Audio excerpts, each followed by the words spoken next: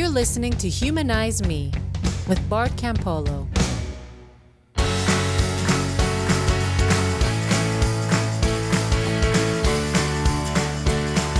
Hey everybody, welcome. I'm Bart Campolo, the Humanist Chaplain at the University of Cincinnati.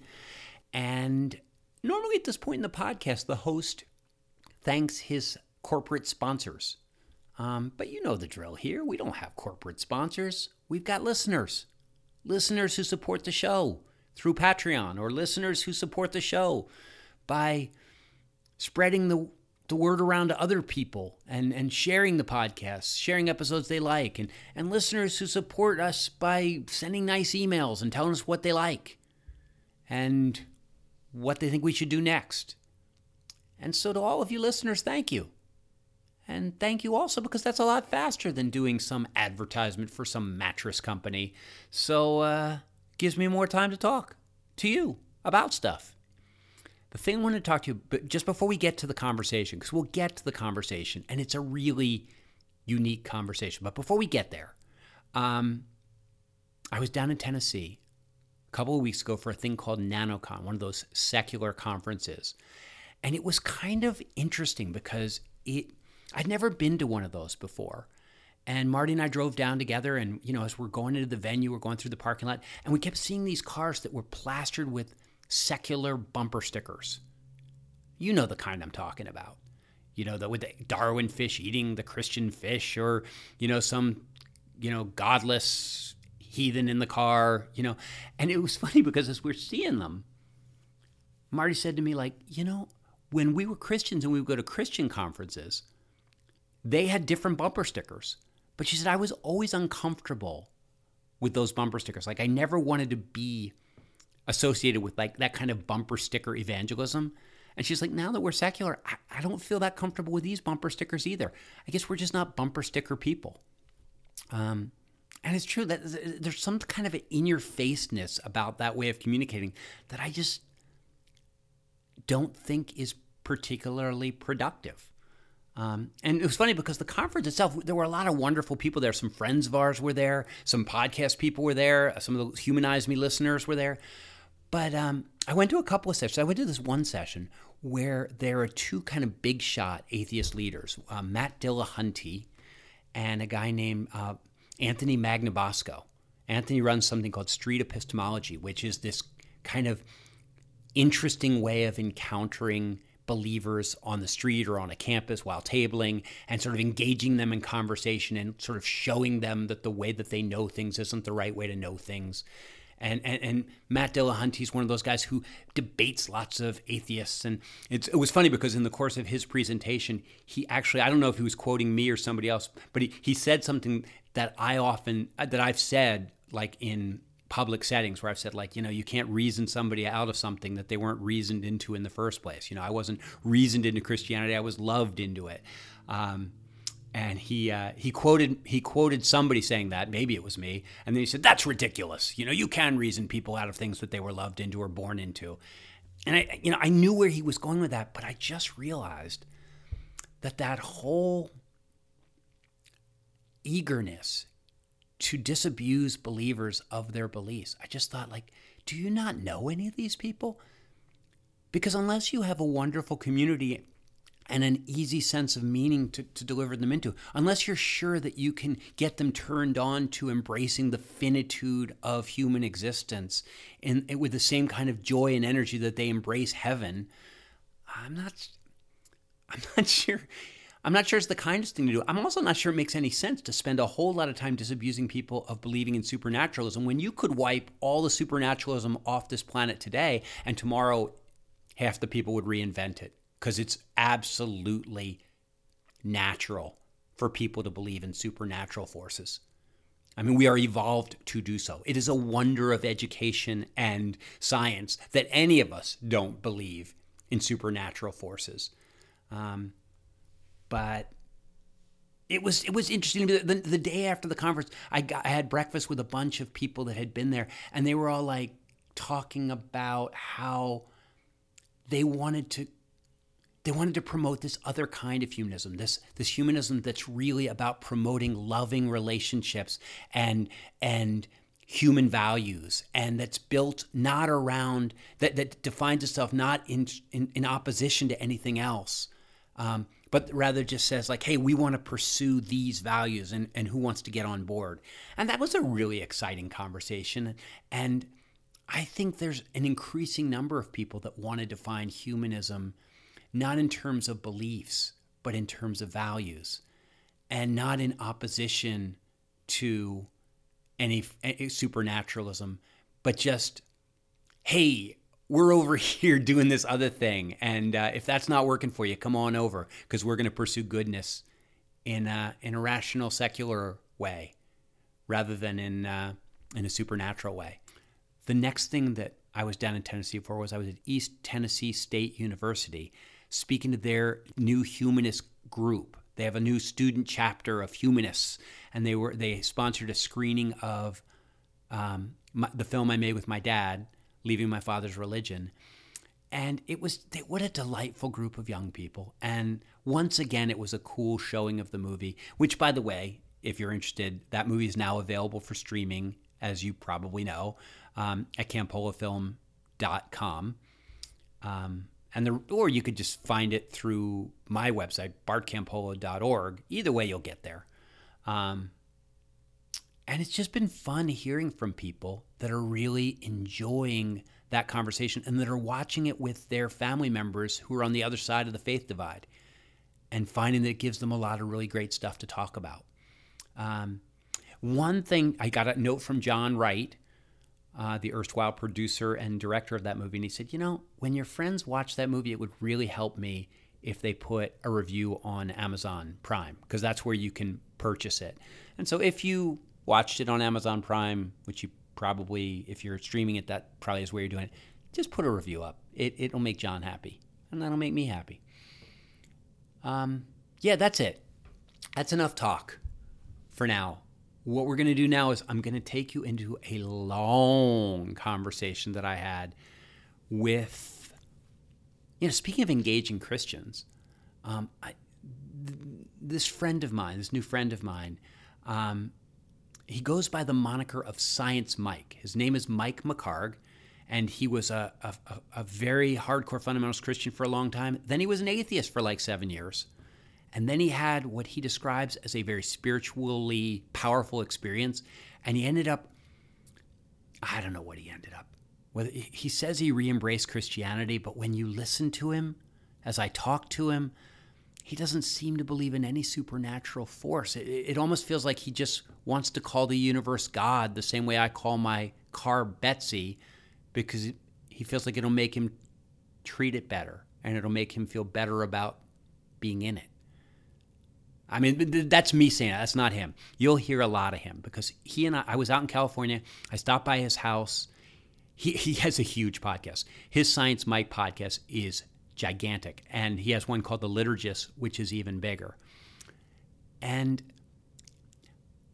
I went to a live showing of his, a live taping of his podcast, the Ask Science Mike one, and there were like 600 people in the room, and I was stunned by how many of these sort of hanging on by a thread Christians just love this guy because he listens and he speaks to them with kindness and gentleness. And I don't think he's trying to get anybody to believe anything differently. I think he's just trying to help people make peace with their own, what he calls it, their own faith experience. I would say with their own feelings as they're shifting and moving in their understanding. And, I guess he's in that tradition with Brian McLaren and Rob Bell and Tony Jones and my friend Doug Pagitt. And sometimes I get frustrated with those guys for not just coming over and saying like, I'm done with that language, I'm done with that narrative. But watching Mike work this room, I thought, you know what? I understand. There's a lot of people out there that these guys are making a difference for, and they're helping them make meaning in their lives, and are sort of, I don't know, softening them up, making them the kind of Christians that humanists like us can really relate to in a positive way and feel a real sense of camaraderie with. And I meet a lot of humanists who say, listen, that was a stage I passed through, and Science Mike helped me along the way. And so, but I will tell you this. I mean, if you listen to this conversation, what you'll figure out really quickly is I love this guy because he's warm and kind, and I think he's doing something good in the world.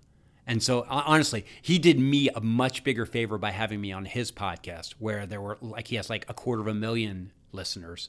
Then I'm doing him, putting him on my podcast. But I just want you to meet him because he's the kind of thinker and the kind of people lover that makes me think that our species might make it after all, or at least make it a little farther than we thought. So here's me and Science Mike. I hope you dig it. Maybe we should both introduce ourselves to our respective audiences. Yeah. Your listeners, who's this deep voice person? I don't know if that's true. Because when you were describing your audience, especially on the Liturgist show. Yes. I think probably there's a lot of I think that both people that listen to my podcast also listen to that show.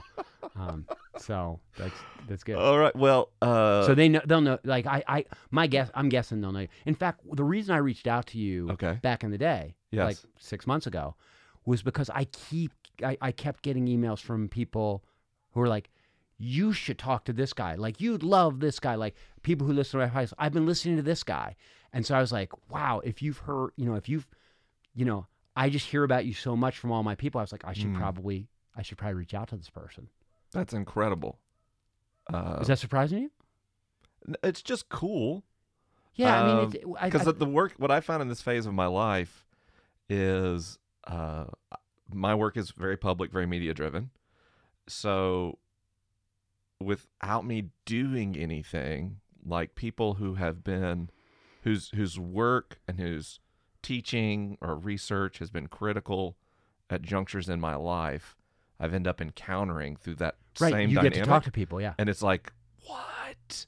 You know what I mean? So I literally, when you emailed me, I got up from this chair and I ran down the hallway to go tell Jen. I was like, oh, you will not believe who just emailed me. So you know what I mean? Very strange to me, yeah. And the weird thing about, like what I was saying, is in my life right now, virtually, people from my podcast, they'll just write me a letter and I'll write back to them. Yeah. It takes too much of my time, but I still haven't gotten to the place where there's no filter between me and them.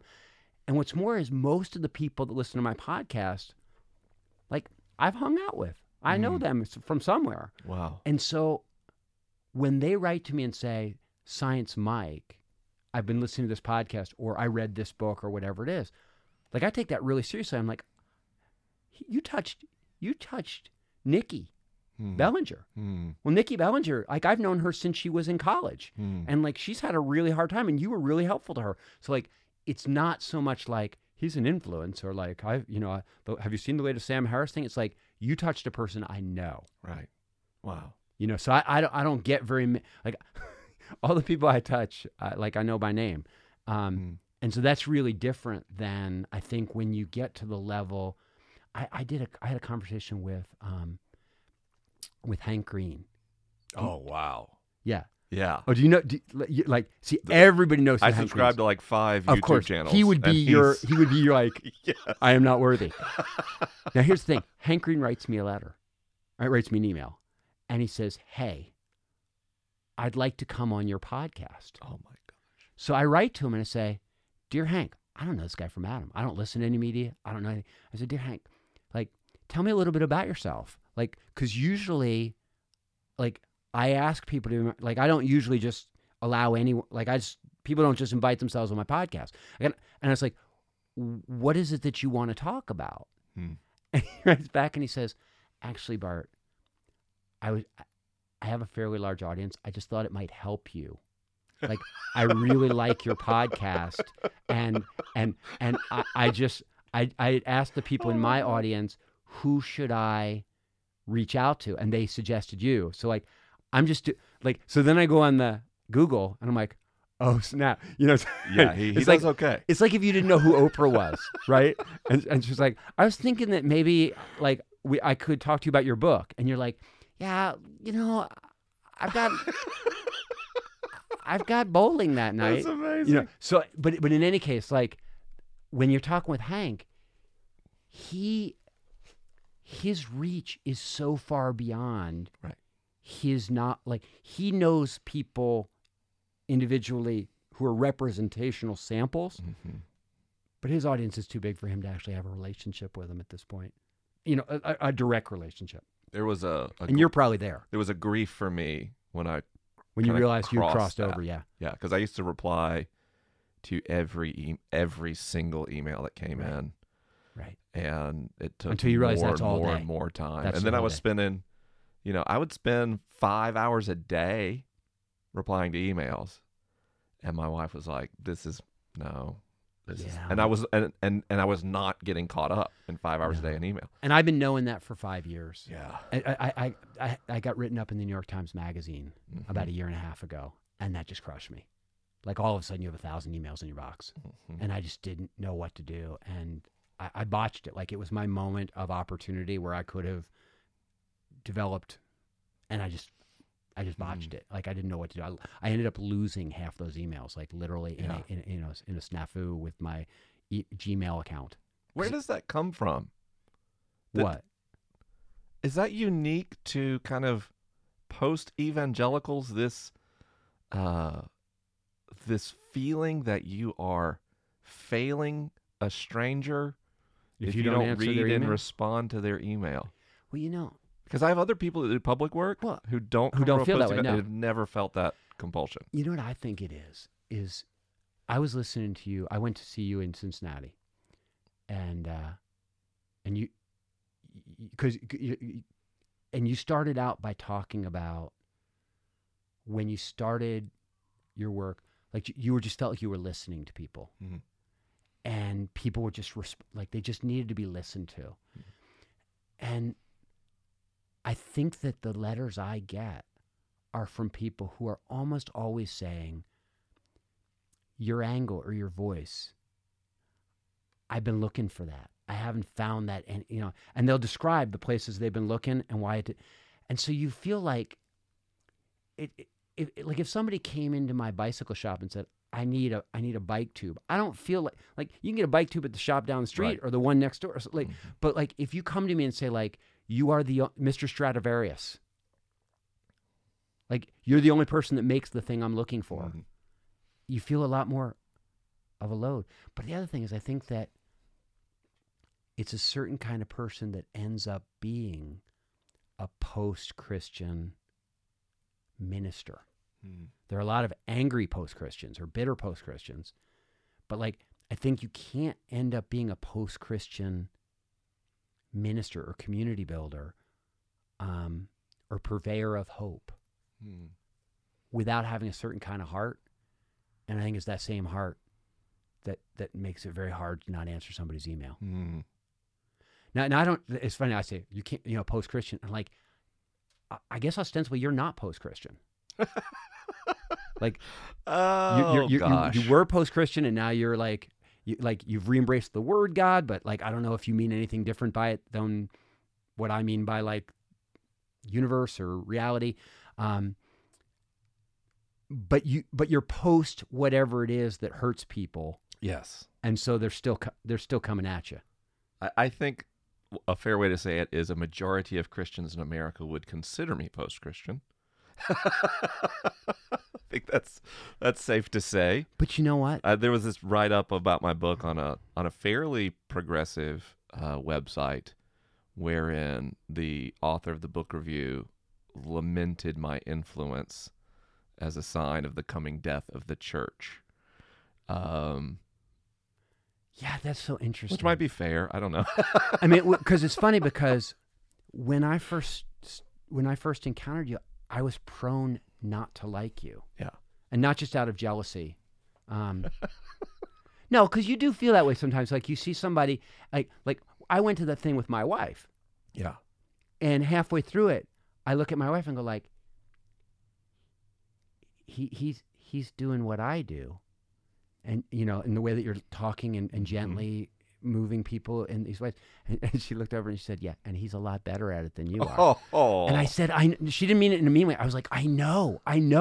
This is so, like, it was both exciting because like, you're like, this is, because the way you listen to the people that ask you questions and hear what's really behind it and speak back to what they're really asking instead of looking for a way you can score a point off what they said. This is very touching to me. It was like, but you know, we were just really moved by watching what was going on. And so I felt like I did a thing with Brian McLaren's an old friend of mine, and I'm sure you've encountered him. Love Brian. Yeah. And he and I did a thing recently at the Wild Goose Festival last summer about how to talk with friends and family members who believe very differently than you do. And even though he's still ostensibly in the camp, you know, he's on the other side of a lot of lines from a lot of his family and friends. And of course I am. And I, you know, I ended up on the one hand being so touched and amazed by what he was doing. And then just like grinding my teeth and going like, why don't you come over all the way? Yeah. There are so many people out in the world beyond Christendom who have no pastors, who have no community builders, who have no sort of pastoral counselors. And I see like Rob Bell and you and Brian McLaren and Pete Rollins and all these like winsome communicators. And I'm like, there are, and they all will say to me like, well, we're trying to make the church a safer place. And we're trying, you know, like there's all these people. And I'm like, there's 1,000 people ministering to people in that kind of tidal zone space. And there's nobody on the other side. But then when I feel so lonely out there in the like openly secular, Right. let's build a loving community built around pursuing goodness in a secular way. Yes. But then I went to your thing. And it wasn't, and I watched you do your thing, and it would have pissed me off, except there were 500 people there or more.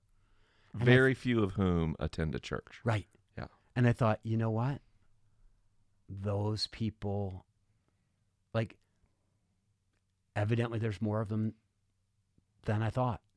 And I thought, like, okay, maybe, and I thought to myself, the way they were talking with you, I was like, they don't have a lot of options either. And so then then my anger went away a little bit. Well, I think Does that make sense? strategically, Yeah. if you imagine like a line, and over here is Rob and Brian, and over here is you and someone like Ryan Bell, you know, the secular, Openly secular. open secular, but positive outlook community builders.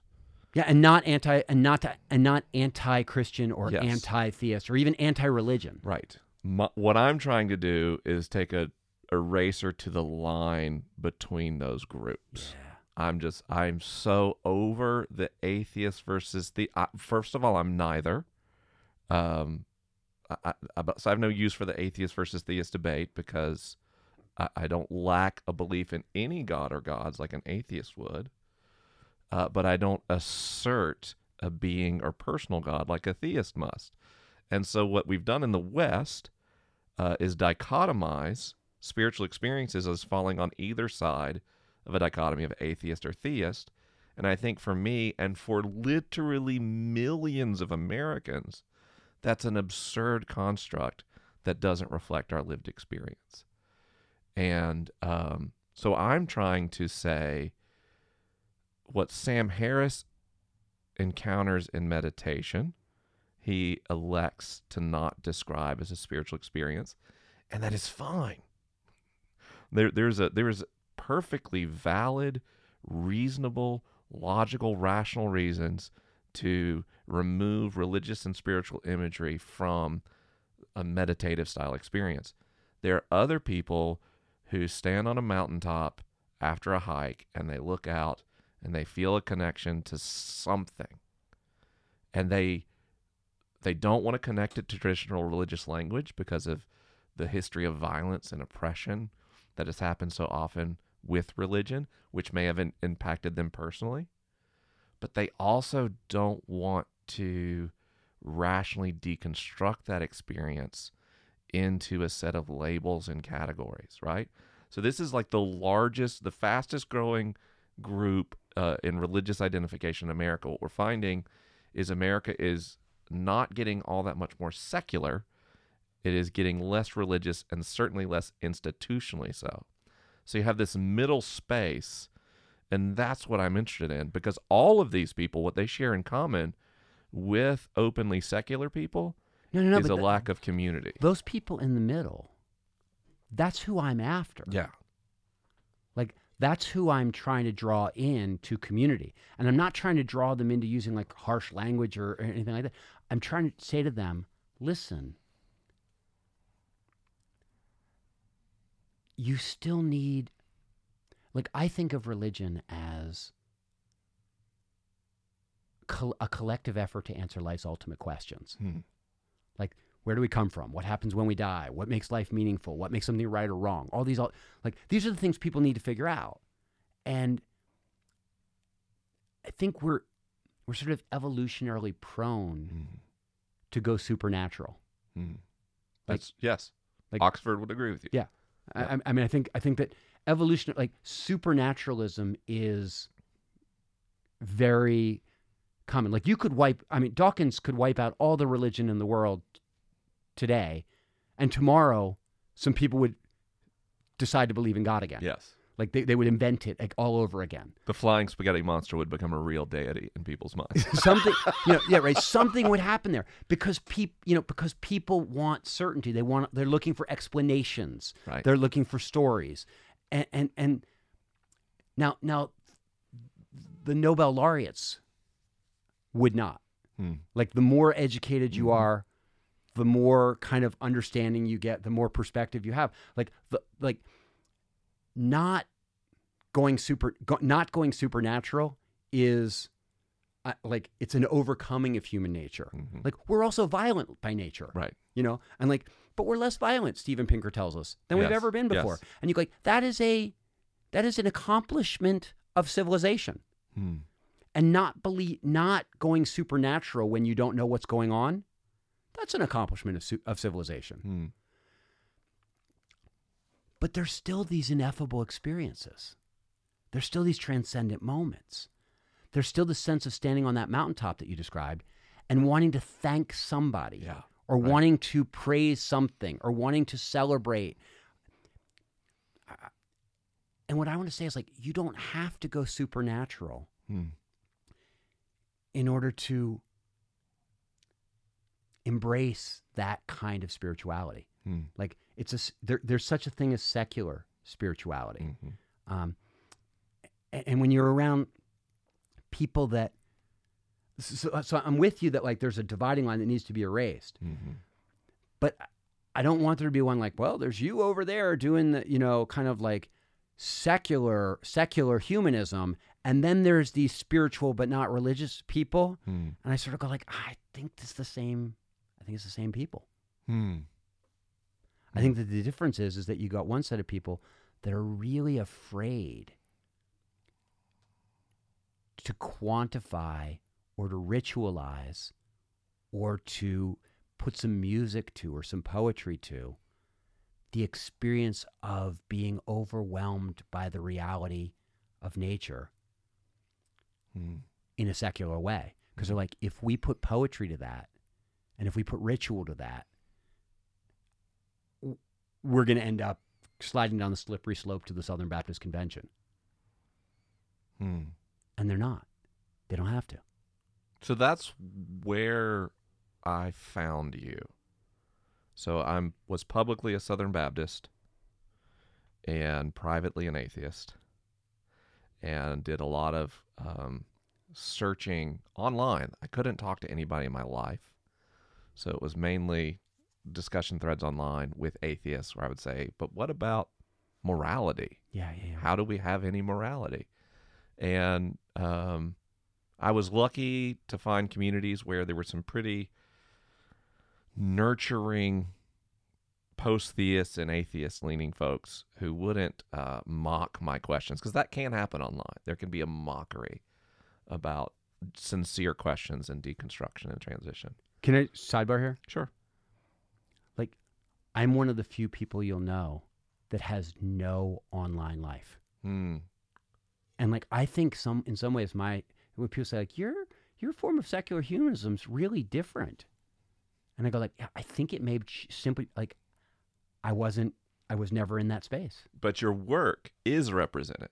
So when I was talking about, but one of the things I value about the church is the capacity to be active in community, and not just in an insular way, but at their best, church congregations turn outward and serve a local community that's not membership driven. And so someone said, well, what about Tony Campolo? I was like, or excuse me, what about Bart Campolo? And I said, who's that? Because I didn't know who Tony Campolo was. And right, because you grew up in Southern Baptist. I grew up Southern Baptist. And so I'm heard of you far before I ever heard of your father, and at first didn't realize you were related until I got a book. Anyway, so but they said he's a chaplain at USC. I said, why are you talking to me about a chaplain when I'm making a transition to atheism? I said, he's a secular humanist. He's a humanist chaplain. I went, oh my gosh. What is that? So then I started digging through your work and people talking about your work. And 5 minutes later, when you had dug through all my work. But that's actually what helped me get a vision. So first, what I went all in on was building secular community as an atheist. Yeah. So I started devoting my online time to finding every thread where someone said, I don't know what I believe anymore, and going, it's going to be okay. We're going to be okay. If you decide there's a God again, that's going to be fine. If you decide there's no God, it's going to be fine. I've heard rumors that there's life on the other you side. Can, either way. And Yeah. then a lot of people, but I'm a pastor, and there's nothing else I can do. Like, who's going to hire me? What job can I do? I went to seminary. A very real concern. I studied. I don't know what I would do with my life, and so I would devote hours a day. Those are the emails to this. Right. Well, this pre-email that nobody knew who I was, so I'm just on discussion boards, like actively reaching out, recommending books they can listening read. to people. Try this video, and then just kind of responding honestly from my own experience. I would say, well, listen, like my wife doesn't know I'm an atheist, so I understand your fear, but just literally to try to say to someone, you're not alone, which is like the animating energy of my entire work still. And that came from hearing that there was a humanist chaplain at USC. You couldn't make me any happier. No, just because I like when I heard you tell the second half of that story when you're in Cincinnati about getting on these boards and listening to people and sort of, and Marty and I were talking about that and just saying like, what an important thing to do. Like just to listen, because I feel like that's a lot of what I do is I can just listen and hear people talking to me about stuff. And the thought that behind that was a moment of like, well, there's a possibility that it really will be okay. Because I feel like that's, that's the animating energy of my work is like to sort of say, you like all that stuff you loved about being, because I loved being a Christian. Mm-hmm. All that stuff you loved about being a Christian is still available to you. Is still available to you. Last night they showed that movie. The movie, because my dad and I somebody made a documentary about my dad and my relationship. And, oh yeah, that's right. I gave you that DVD, which is still in its shrink wrap. No, I'm kidding. No, it's open. But it's funny that I gave you a DVD because, like, who has a DVD player anymore? I've got an Xbox that plays DVDs. I had to figure that out, but I was like, oh, I can actually play that. So they showed that movie Yeah. at USC, and I went to it, and afterwards they did a Q&A. And one of the people there was the leader of the InterVarsity Christian Fellowship at USC's work with graduate students there. And he raised his hand and he said, if there was one thing you would want to say to the evangelical community now, because he says, you seem to have sorted out a lot of stuff with your dad, but like, if there's one thing you wish we knew, what I ended up saying, I'd never said this before, but I said, when you see my fellowship on campus, I think when I was a Christian, I was raised to believe that those guys might think that they love each other, and that they might think they have a sense of purpose, and they might think that their relationships have the same quality as ours, but they can't possibly have the same quality because they're not infused with the love of God, and the Holy Spirit isn't guiding that. And I said, if there's one thing I would tell you, having been in both, it's in our little community of people that, not all secular people, not all atheists, not those angry ones, but like these people that are getting together, seeking to build loving relationships and to fight for social justice and to cultivate a sense of wonder and gratitude. The quality of love, the hugs are exactly the same. Like the sense of, I've got to drive through the night to get there because like my friend needs me there. I said, now, and I said to him, I said, if you're right about God, then what I would say is, then the Holy Spirit is at work in us. My dad calls me an anonymous Christian. Then that's then that's God. Then like I'll grant you, like if you're right about God, all I'm saying is that the same God stuff that's happening in your relationships is happening over here. And if it turns out there is no personal God, all I'm saying is that thing that you figured out how to access through all these rituals and all these relationships, it works the same way. Right. But when I was a Christian, I was terrified of losing my faith because I thought I loved that substance, right? Whatever you call it. Yes, I loved it, and the thought that I was going to have to walk away from it was probably the saddest part of the whole thing for me. It wasn't losing out on heaven. By the time I gave up, like the idea of a heaven goes fast, doesn't it? Well, because ultimately heaven had gone long before Jesus went. Right. Like yes. the idea that we live in an eternal utopia, on the face of it is so weird. Like, you're going to see your grandmother. How old will she be? Like, how old will you be? Like, right. None of it made any sense to me, even when I was a Christian. But this business about losing the fellowship, that was as real as the Young Life Club down the block. And so the thought of losing that was devastating. And so I feel like one of my big animating things is just to say to people, you know what? You don't have to lose that. Like, you can build that around an abiding belief that this life is the only one that you have. So let me ask you this. You're building community. Yeah. I'm building community. I have had a much less success facilitating others and building their own communities.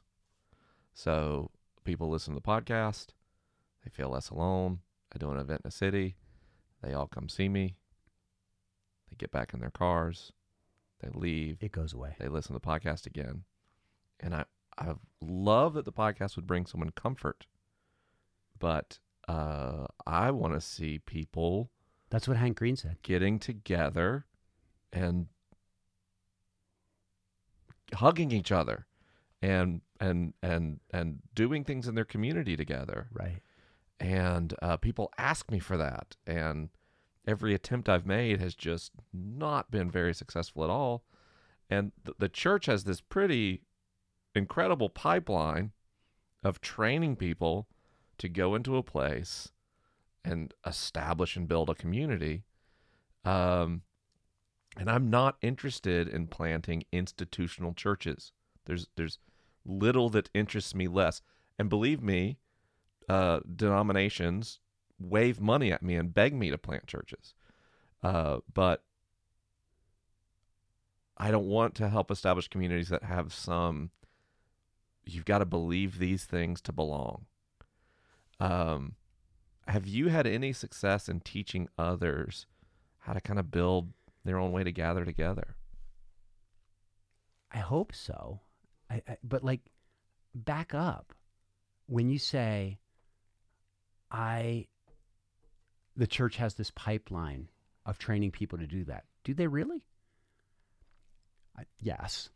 But what is that pipeline? Like you grew up in church. You were a Southern Baptist deacon. Mm-hmm. So you were one of the people that went from being a part of the congregation to being one of the people that's crafting that community, that's curating that community, right? How did you learn how to do that? Because you stand up in front of a group of people and you create community in a room of strangers in 15 minutes. Okay, how did you learn how to do that? Watching people do it. Right. And so did I. Hmm. I watched people do it, number one. And I was fortunate because I got to hang out with some of the people that were doing it. And they would take me in the back room and show me how the sausage was made. Mm. And so what happens is that I was talking to Ryan Bell yesterday about secular chaplaincy because he's sort of taking on the mantle of being a I humanist. just found that out, and Yeah. I am so happy. Yeah. And he was sort of saying, like, how did you do it? Like, and like, he's a smart guy. He'll figure it out. But like, he was sort of like, can you give me any shortcuts? Like, because I heard you don't go to the Monday night, like the student group met on Monday nights. And he's like, I heard that you hardly ever went to those. He assumed that I was running them. And I was like, no. I ran the Sunday night meeting. I ran the Sunday dinner, right? And I told the kids, like, I run that thing. I give the talk. I plan the activities. Like, you just come along. But then the Monday night thing they did. But I would meet with them on Wednesdays to plan their Monday night thing. And it was in the planning meetings. Like they would say, well, we're gonna have this speaker, and I was like, who's gonna introduce him? And they're like, I was like, how are you gonna arrange the chairs in the room? Okay, like, are you gonna do Q&A afterwards, or are you gonna break up into small groups? And they were like, why are you obsessing over the minute details of how I'm like, It's the whole thing. it's the whole thing. I remember the first time I got them together, and I said, listen, I sat in on one of your meetings, and I said, at the beginning of the meeting, everybody was talking to their friends, and I said, the five of you were talking with each other. You're not supposed to talk to each other at those meetings. You're supposed to talk to each other here, and then at those meetings, you're working the room, looking for who's not got anybody to talk to, introducing people to people that you think would be good. And they were like, oh, okay. Like, they're smart kids, but like, they had never seen it done because they didn't grow up in church. Right. Right. And they had never seen. I gave my first talk at one of those dinners, a little 10-minute talk. Afterwards, one of the kids came up and said, "Was that a sermon?"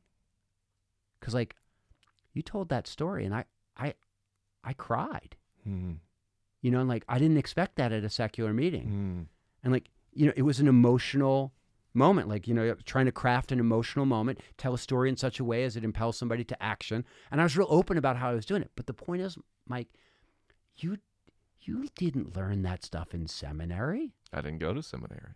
You learned that stuff by being part of it. So the question is, how are you as a podcaster going to plant, you have hundreds of thousands of people listening. You go like, well, you know what you'd have to do? You'd have to do one. And invite like 3 smart people to come and do it with you for a year. And then they'd know what you were doing. Because you know how to do it. Like, you do it as easily as a frog jumping off a log. I'm trying to, do the Southern thing. Like, I don't know if you caught that. It totally works. Yeah. Yeah. Did you feel that? I did. Yeah. But that's where you learn it by seeing somebody do it. That's why I'm pissed off that Brian and you and Rob and all those people are doing all this great media stuff, but you're not planning anything small and local. And you go like, but like, Rob Bell shouldn't be doing one little thing. He can't make a big impact that way. And I'm like, yeah, he could if he did one little thing in his backyard. And every year he had like 5 young men and women who were on his intern team, and they worked with him in that little local community for a while. And then he said, all right, you got to go. And then they would know how to do it elsewhere. So when I was at USC, every year I would have a student leadership team. Those are the people that when they graduate are going to run the world's best book group. Those are the people that when they graduate are going to start a little weekly dinner party that's going to be about pursuing goodness. Hmm. I mean, like, because they know how to do it because they did it. And so I don't think we can do a series of podcasts because, like, it's feel like like imagine doing a podcast how to drive a stick shift. Like, how do you know when to shift from second to third? You got to be in the car with somebody, and they watch, and you go like, now, hit the clutch now, and you learn it by doing it. To your credit, I tried to learn to drive a stick shift by reading about how stick shifts and transmissions You're operate. such a nerd. And it was a dismal failure. And my dad said, you just got to feel it. And I'm like, because he's like, I was like, what is the criterion for when you shift from first to second? He was like, when you gotta feel it, man. And And how do you know when the guy coming up to you who's saying he'd like to help out with the cooking, how do you know if he's the scary, crazy control freak who's gonna alienate everybody out on your volunteer team or not? And you go like, well, how do you know? I go like, I've been at it for 30 years. yeah. I can feel that guy. Hmm. And it says, well, how's a 22-year-old going to learn? And I go like, they're going to stand next to me, and after that guy walks away, I'm going to go like, okay, now did you see this? Hmm. Did you see the way he asked? Hmm. Like, that's a red flag. And then they're going to try it, and sometimes it'll work. So like it's an imperfect science, but like building a community is like it's like putting together a band. Hmm. It's like putting together an orchestra. It's like, it's about people, and it's about vibing the room and like being in a room full of people and knowing when people are getting uncomfortable with how long the person is talking and realizing you've got to find a way to cut that thing off. You know what I'm saying? I do. And Yeah. so all these people are sort of saying to me, I have a podcast audience of like 10 million people, and they're all really lonely. And I can't figure out as a podcaster how to help them find the friendships that they want. And I go like, yeah, you know what? That's the limit of the podcast. Wow. But you can use the podcast to get people to the point where they want to do that. Right. But then you're going to have some local person who's doing it and say, hey, will you take one person on and show them how to do what you do? Because there are people that run little leagues that know how to do this stuff. There are people running quilting circles that know how to do this stuff. Right. Like a great community builder is not necessarily a great podcaster. Right. It's a separate skill set. It's a separate skill set. But like we've got to become better at highlighting good communities and also at convincing older people that know something about relational ministry to share what they know with younger people.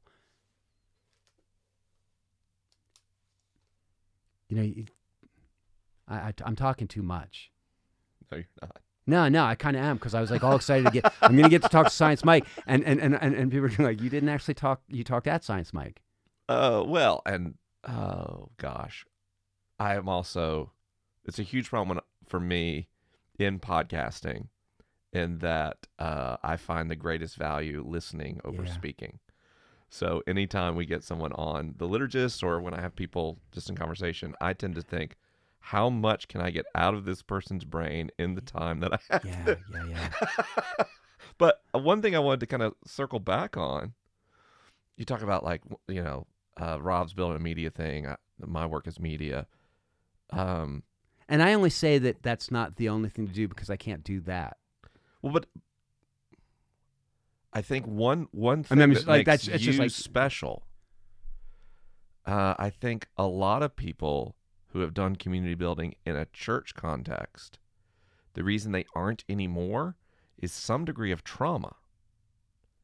Yeah, I never got hurt. And so they don't want to. Could I start a local open community that like Jesus is a myth and there's an empty tomb people could all be in the same room and be comfortable? I absolutely could. Sure you could. Does the thought terrify me that I would turn around and traumatize someone the way that I was traumatized, that I would hurt someone, means the podcast is a way for me to help people without feeling like I could actually hurt them. And I think that's very common I think you're right. in people who were in the institutional church and now aren't. The reason they go into this medium is I'll get into your life, but I won't get into your life so much that I'll let you down. And you can turn me off anytime And you can want. turn me off anytime you want. Yeah. You know what? When I first came out of Christianity and was done, I instinctively knew that like people need community. I mean, that had been my whole life, and people need to feel like they're part of a narrative that's bigger than themselves. So I immediately went looking for like, what's my new narrative? You know, I remember reading this book, Neil Shubin's book, The Universe Within, and it's kind of like a book-length treatment of how we are made of stardust. Yes. And thinking, yeah, this is part of it. And then I read Ursula Goodenough's book, The Sacred Depths of Nature. And and what I was looking for are people that could tell the epic of evolution in a way that was inspiring. And I instinctively, like, I knew that we needed a new narrative to be part of.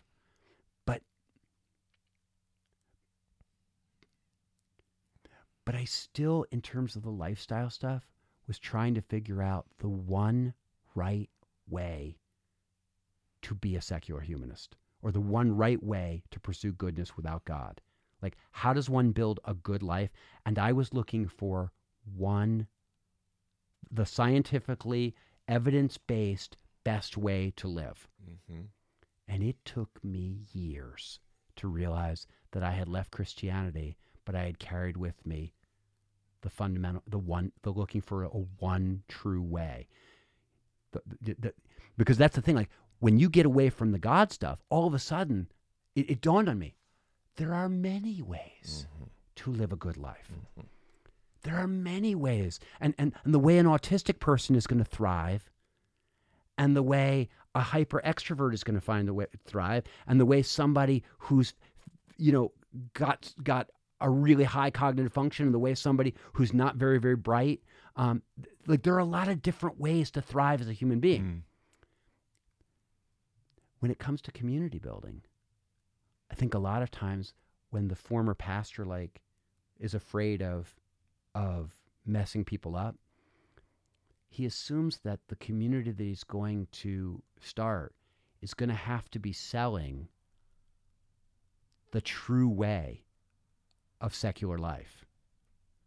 And he instinctively knows that, like, anytime you're selling, like, there's one way to live, you're going to hurt people.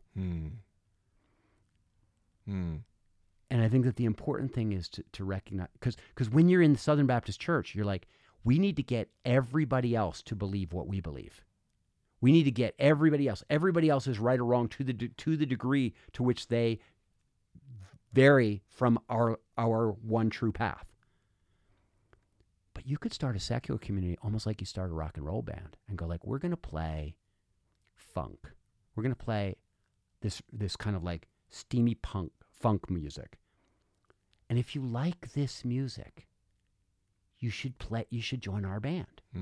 And if you like playing polka music, it's great. This isn't the band for you. Right. Start a polka band. And just to embrace the fact that, like, we're not saying this is the way.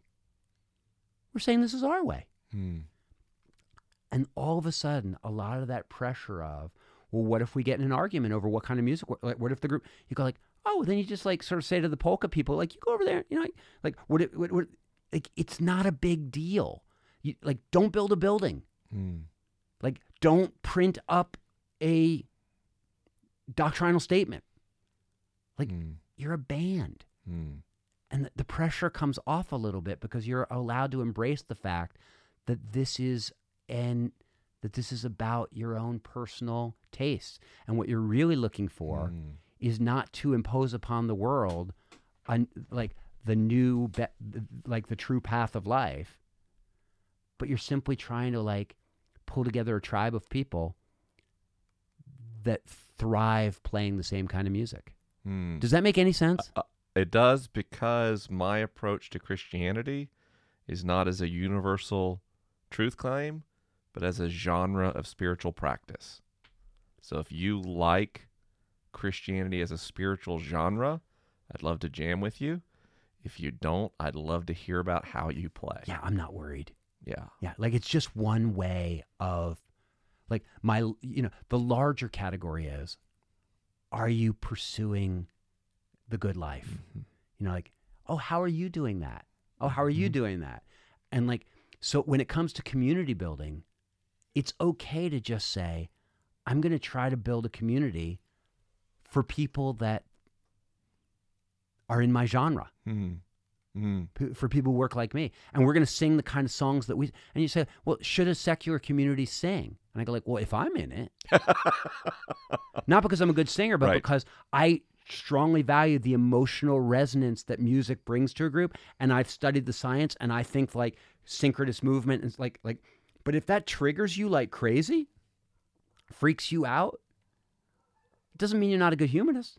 Mm. Just means you probably shouldn't come to my Sunday night dinners, because we're Right. going to probably sing some songs. Right. Right. Hmm.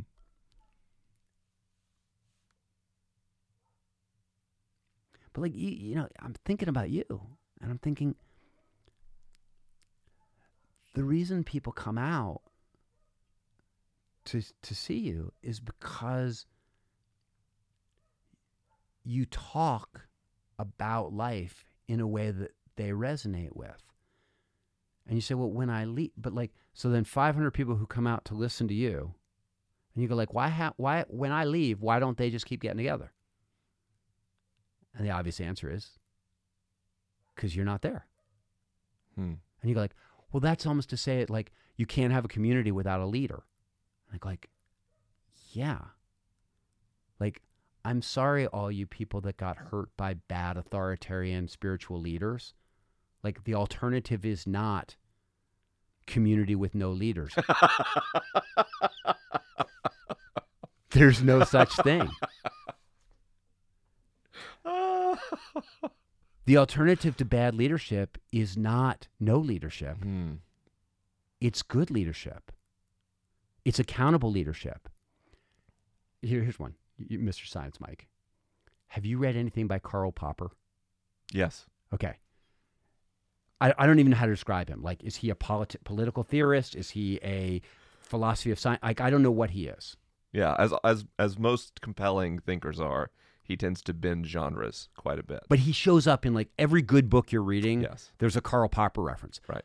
So I read this thing about Karl Popper, and he said, with respect to government, that the goal of political theory, like the best political system, was not the one that chose the best leaders.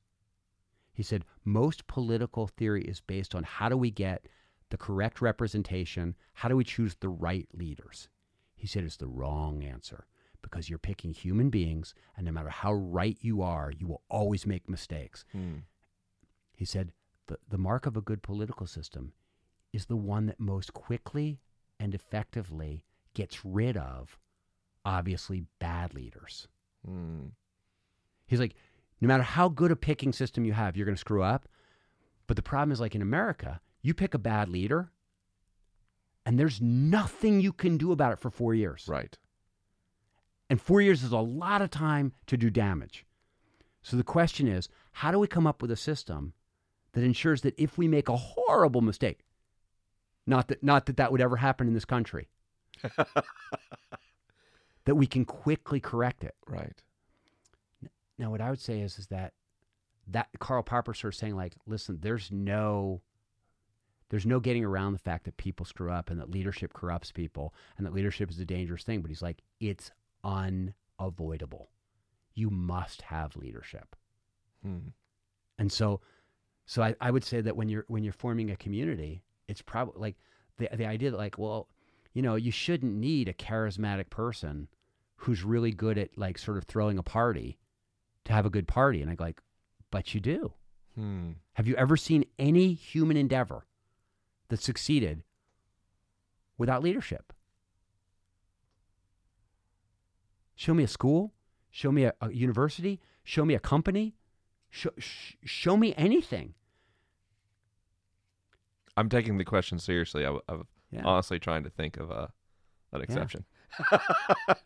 Well, there was the Occupy movement. Oh wait, Yeah. Not a lot of staying power there. yeah. Oh my.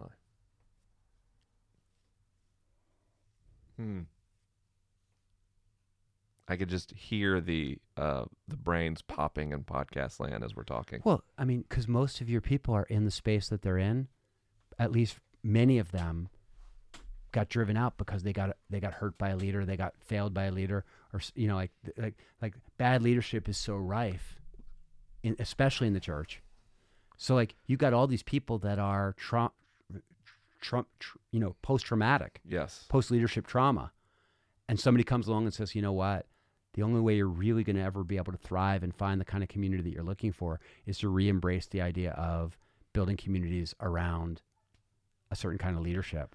And I go like, I'm really sorry. It's so weird I'm because so sorry. among my crew, the post-church people don't want to do it because of fear and trauma. And then what I've actually noticed is some of the people who've never been in church who follow my work, like they're all in there. Like, I'd love to start something. What do I do? They don't because they never were in the Young Life group. Opposite That's right. inclinations. That's exactly right. Because they have no problem. I was at an event and someone walked up with a Nietzsche quote on the shirt. You know, what I think was "Religion is the opiate of the masses." I don't even know if that was Nietzsche. That's Karl Marx. Karl Marx, yeah. So yeah, Karl Marx shirt. Religious is the opiate of the masses. A lot of socialists in my audience. And he walks up and he introduces an older woman who turns out to be his mother. And he introduces me as his pastor, right? So he's an atheist. This was in Seattle. Family's never been in church. Introduces me as the pastor. And as he was talking, he said, you know, how do I do what you do? I was like, well, you just get a microphone. And no. Like, in this room. That's right. And he was really interested. But my public speaking ability, as I got into my professional career, I started looking at people like Steve Jobs and really great secular communicators. But my communication skills come from watching a pulpit every Sunday for my entire childhood. Yeah. And learning as much from terrible preachers as great ones. You know what I mean? The people I would, as I got, 8 or 9 years old, when a pastor bored me, those were the ones I really paid attention to. Why is this boring? What cues are they missing in the room? Why was this interesting for 12 minutes, but now at minute 15 is not? What happened? Where did they lose it? And I studied it. Yeah. When I used to give talks, I would give a talk and I would leave the crowd in a certain place. And depending on how the organizers of the event, what music they put on after me, or whether they came up and gave announcements or whatever, they could wreck what I had done. Right. Or they could take advantage of it and pivot it into an incredible thing. And you realize, like, oh, it's not like the talking is just a piece of it. It's just a piece. Yeah. It's just a piece of it. And so, yeah, when that guy comes up to you and says, I want to do what you do, what he's really asking is, how do you create a safe space where people can open up to each other and form connections? People say to me, why do you always have dinner when you're gathering a group of people? I go like, oh, 'cause I have a lot of data that suggests that when people eat together, it frees up certain parts of their brain that make them more able to connect with each other and stuff like that. I also grew up in church and saw it happen covered his suppers.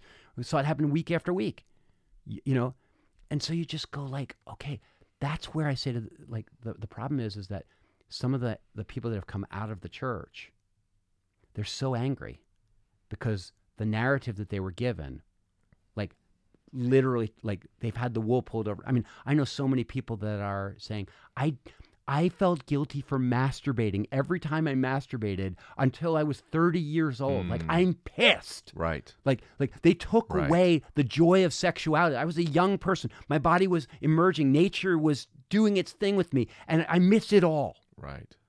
They're angry. Yeah. Or I feared dying and burning in hell. The pain that people go through. And so when they get out of that, They want to walk away from the covetous suppers, from the mission trips, from the music. They're like, it's all tainted. It's all associated with this narrative that says you're a piece of shit and you're going to burn in hell forever unless you like accept the grace of God. Right. And so, but like you yourself have no intrinsic value, just in case you're wondering. Like that narrative is so painful that when you come out of it, you want nothing associated with it. But the truth of the matter is that the church doesn't hold together on the strength of that narrative. It holds together in spite of the violence of that Right. narrative. Because of the music and the missions trips and the covetous suppers and the pastoral caregiving and knowing who should and shouldn't be allowed to run the kitchen and, you know, all of those things. And so, you know, we throw that stuff out the window at our peril. Man, do I totally agree.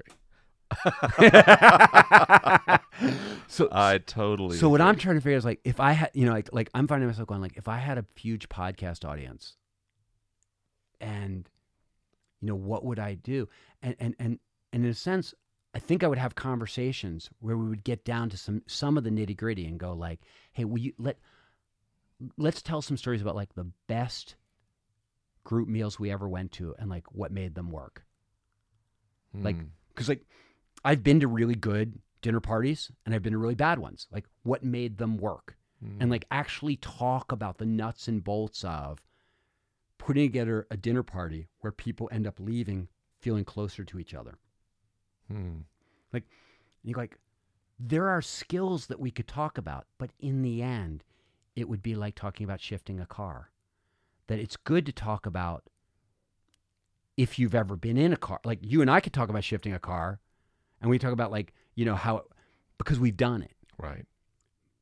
But the only way we're ever going to really raise up a generation of people that know how to put together a really good book group or a really good weekly dinner party or a really good secular community are going to be if we can get the people that are doing it to show some people how it's done. And that's you know, that's kind of, and again, that's why I'm like, Brian McLaren, wherever you are, come help. Like, because he knows how to do it. But most of the people that he goes and speaks to, they also know how to do it. They all grew up in that culture. And out here among like the guy who came up to you in Seattle, he needs Brian McLaren. So I think there could be almost a two-pronged strategy using my audience as a point of reference. One strategy is to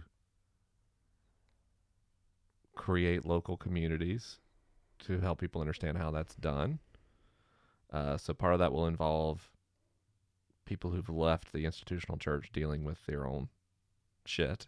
Well, and you know what? Stop. Yeah. Because that's where you're doing an incredible service.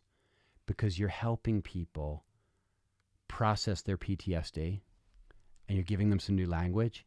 And maybe if you keep working with them, like, you know, as if you're a therapist, but like maybe if you keep doing that, some of them will get to the place where they're like, okay, I'm ready to try again.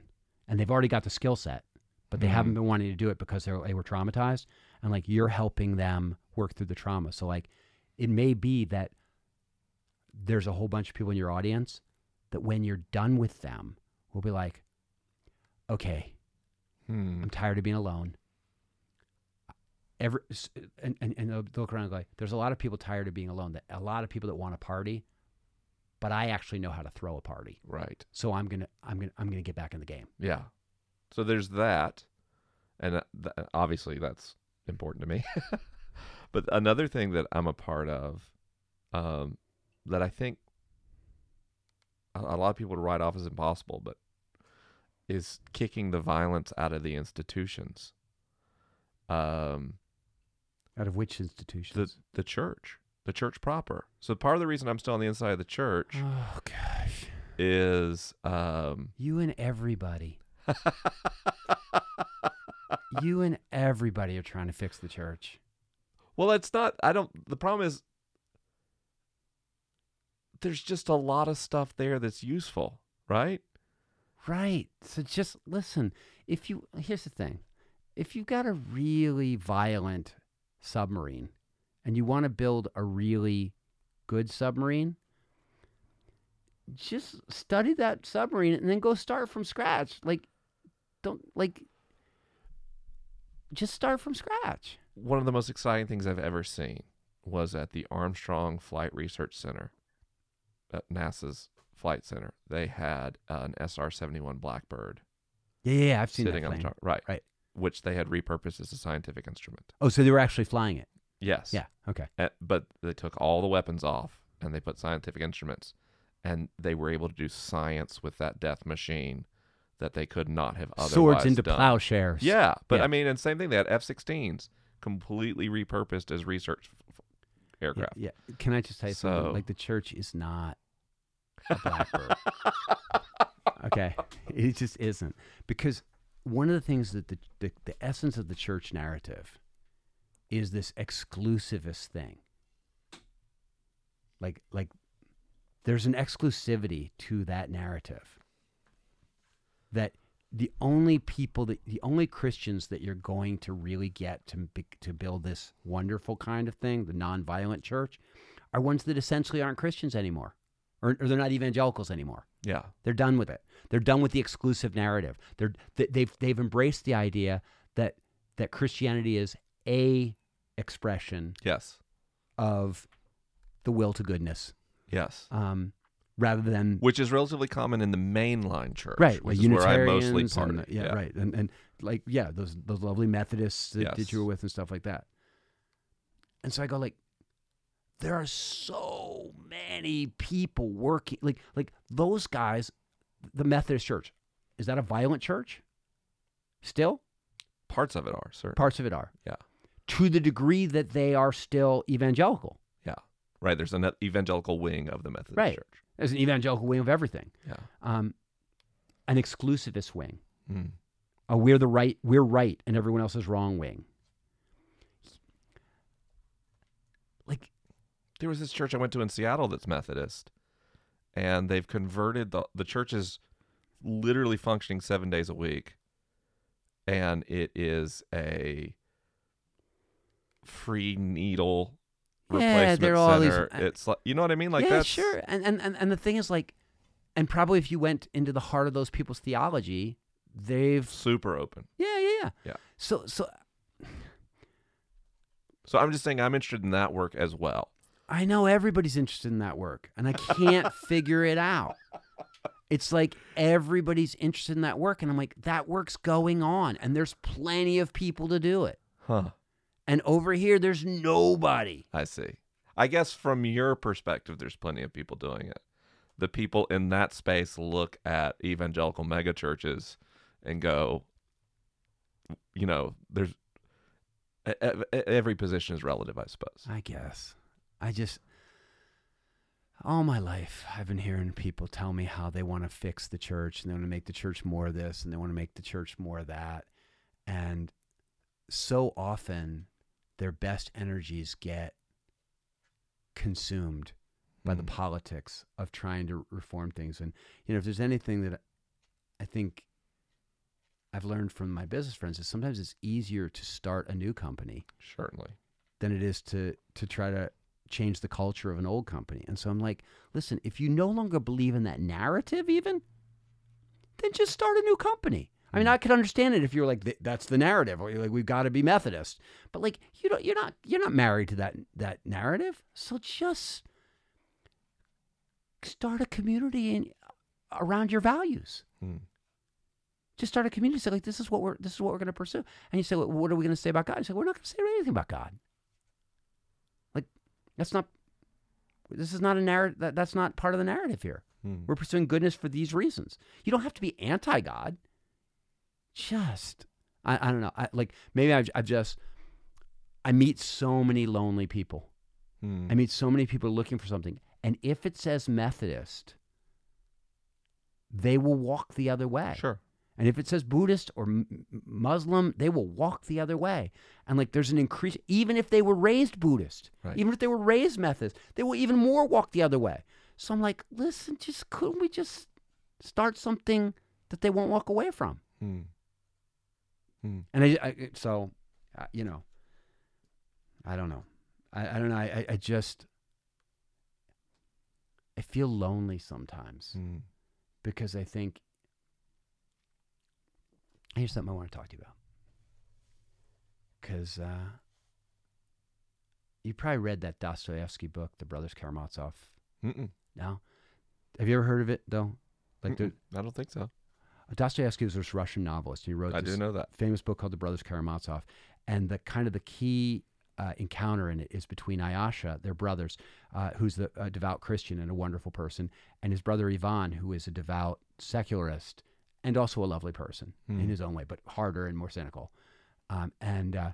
Eventually Ivan tells Ayasha the story of the myth of the Grand Inquisitor, which is actually a fairly famous... Your wife would know this. Yes. Jenny would know this. Okay. And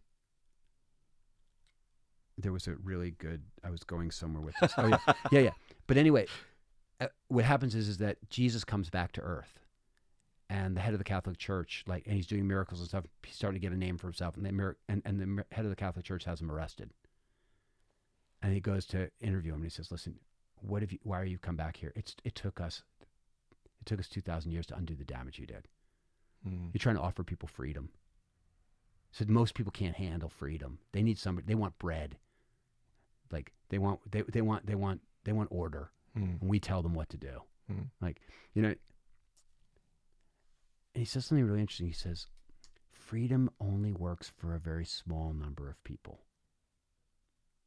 And he sort of draws a line and says there's human beings that function at one level and they can handle certain truths and they can handle certain stuff. And then there are human beings at a different level of sort of education or or awareness or competence or whatever you want to call it.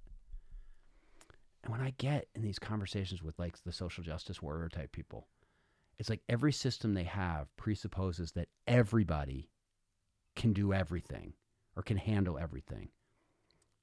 And my question is do you think there's kind of one religion for really smart people and one religion for people that aren't so smart? Do you think that sometimes in sort of social engineering, you sort of go the masses need this, but the elite won't be able to handle it or won't buy that, so you have to come up with an elite version, and you have to admit the fact that you have different stratas of society? Because I know it's completely politically incorrect to even use the word elite. Yeah. I think... But don't you think there is a natural elite? When I studied the rise of Sufi mysticism in Islam, I was so compelled by its theology, but so turned off by its elitism or exclusivity as it played out in history. And basically, some people can handle this mysticism, but most people can't. And what do you think of that? I think that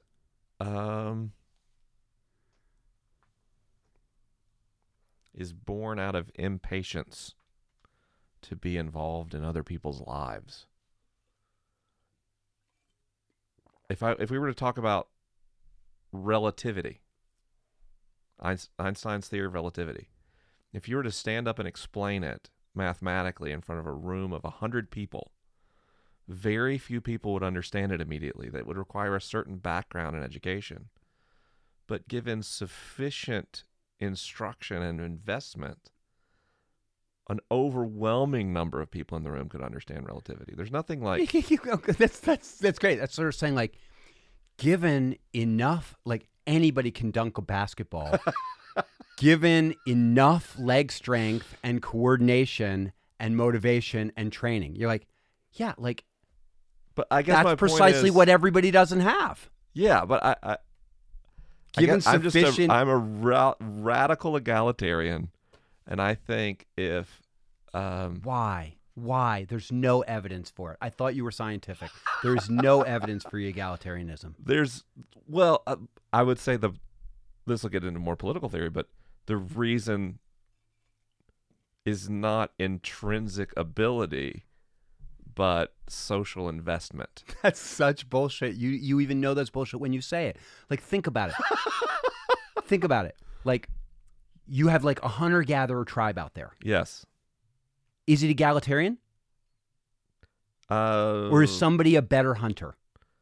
Is somebody stronger? There would be better and less better hunters, sure. Yeah, of course. But the degree of disparity between the best and worst hunter would not reflect the disparity in resources between the richest and poorest person in modern society, or anything close to it. Give it time. That's the whole point. Give it time. Guns, Germs, and Steel. Are you familiar with Jared Diamond and Guns, Germs, and Steel? Yes. Right. So like you go like, what happens when one culture gets a little leg up? The reason I looked at you funny is I thought you said gun, German, steel. No, and no. I was like, no, I'm not. Guns, Germs, and Steel. I don't enunciate very well. But the theory is that once a group gets a leg up, the disparity only grows Yes. because it exploits its advantage, and then it has a bigger advantage. And you go like, well, wait a So second. achievement rates among children in America, nutrition plays a much larger role than heredity, for example. Yeah, I mean, look, you It's just moved to Southern overwhelming. California. Have you noticed that everybody here is better looking? Why do you think I that? suppose. You say, but it costs a lot more to live here. You go like, wait a second. It's not like really rich people, really smart, like good-looking people have an economic advantage. Oh, yes, they do. And that once they gain an economic advantage, they're richer than other people. Then they can marry other good-looking people, and then they can send their kids to better schools, and then they can have better nutrition. Yes. And like their advantage just grows and grows and grows. And then go to North Philadelphia, where I spent a lot of my life working, and like watch it work the other way. Systemic amplification. Yes. Yeah. So it's like, you know, that when there's the initial disparity that you find in the hunter-gatherer tribe, Mm-hmm. it will only, as the technology increases, as the economic power, as the human capacity increases, that disparity will not shrink. It will only grow. So at some point, you're going to have people that's disparity is so far apart that they're effectively two different kinds of people. And the question is, religiously, when it comes to trying to create meaning and purpose and trying to organize a society, does there come a point when it comes to, like, with this God stuff, for instance, like people say to me, like, you'll never eradicate God. And I go like, of course not. I'm not even trying to. Like, I think God is the best narrative going for people when there's maybe not very much money and not very much education. And like that's going to, you say, well, come on, you're not acting as though belief in a personal God is always greater in places of low education and economic deprivation. Like, oh, of course it is. And so like, I'm not trying to fight that. And I'm not trying to say it's about, I'm just saying, like, I'm struggling because I'm an egalitarian in my heart, but I'm a science guy. And there's no science to support the idea of egalitarianism. And you're a science guy. And so I'm trying, like, I hear you talk egalitarian, and I go like, where did that come from?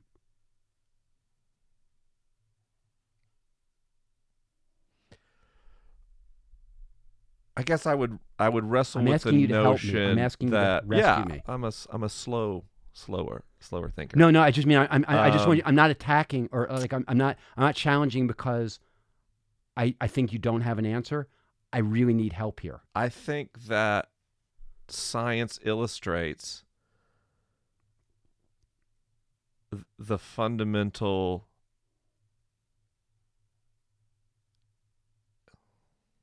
immorality of the way we structure society. We're creating, if we go to this two different types of people metaphor, It's a social construct? No, It's not. it's a social construct creating huge life consequences for people. But it's not a social construct. It's a natural phenomenon. It happens with lobsters. It happens. No, I agree. It but happens everywhere. Totally agree. But as you said earlier, Steven Pinker says we are getting less violent, and that's good. intentionally creating more equal society is also good.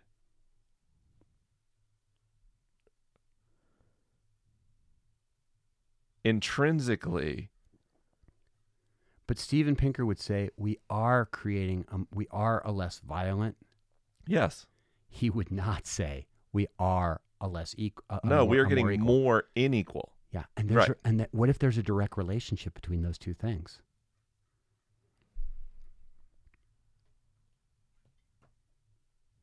It's a fascinating premise. So put my cards on the table. Yeah. Go for it. All beliefs are survival adaptations. All human beliefs are just survival adaptations. I'm an epistemological nihilist, so I tend to put ideas on and off relatively easily because they're just my brain trying to survive. That's all a belief is a brain trying to no human belief describes reality with absolute fidelity. They're all metaphors that point to something in the physical world that help us navigate and survive. I agree with that Yeah. absolutely and completely. So, which is what, and I also want to say that again for the listeners, because right now the social justice wing of the Science Mike audience, they've got the pitchforks out, they've got the match to light the torch, and they're coming. Oh, for me? So, yeah. So yeah, and yeah. and I'm with So, them. I'm right. with them wanting to So- come and get me. I would say the idea of who contributes more and who contributes less exists within a set of social constructs, right? Because what, in terms of what actually contributes to our survival, food, shelter, safety, security, right? In terms of contribution, I don't contribute very much to the world, although I would be more on the elite side of the spectrum. I grew up comfortably middle class, have a great set of communication skills. I can write books. I can extract a lot of value from the economy that is utterly unrelated to people's basic necessities. Right, but you are adapted to the present situation. Totally. If that situation changes, I would you could be an evolutionary casualty. absolutely. I believe quite strongly if this exact set of genetic material would have appeared on planet Earth in 1450, huge problem. Your DNA might not have made it through. Right. And if you would have gone back pre-Civ, hunter-gatherer, oh boy, am I a drain on the tribe, right? So that's part of what evolution does. Thank you, evolution, for keeping the species alive. My point is, at the level of raw economic output we're capable of now, the raw amount of food, the raw amount of shelter we can create, the reason I support egalitarianism as a philosophy and as a basis for moral decisions is because we've grown to have the capacity to produce more egalitarian outcomes. In a 25-person Homo sapien troop, pre-civilization, pre-language, if somebody breaks their ankle, you're done. We have no capacity to sustain your life through the recovery of that broken ankle. We are barely able to consistently eat and produce offspring. So I'm sorry, broken leg guy. You can't walk Fall with us. behind, left behind. We're gonna do a ritual right now to talk about your transition to the spirit world to make us feel better, and then we're gonna keep walking. But at some point, we had enough output to say, you know what, you can lie down for a while, and you can mend your leg, and then you can reintegrate in with society. Well, at the point we're at now, we have the raw capacity, and thank goodness that people with severe physical and emotional and mental disabilities, their needs can be met. And But what happens in a competitive situation? Like if resources become scarce? yes, Water, for instance. sure, becomes which scarce. is on the po- horizon. Right. And a tribe emerges, a group of people emerge that say, we don't waste any of our resources keeping the bottom 5% alive. We don't waste water on those people. We give them to our soldiers. We give them to our scientists. We give them to our producers. And that society comes into competition for resources with a society that's egalitarian in nature, that shares equally. Theoretically, speculatively, you would say that the society that's less egalitarian is going to have a competitive advantage. Maybe. Evolution has favored altruism for some reason.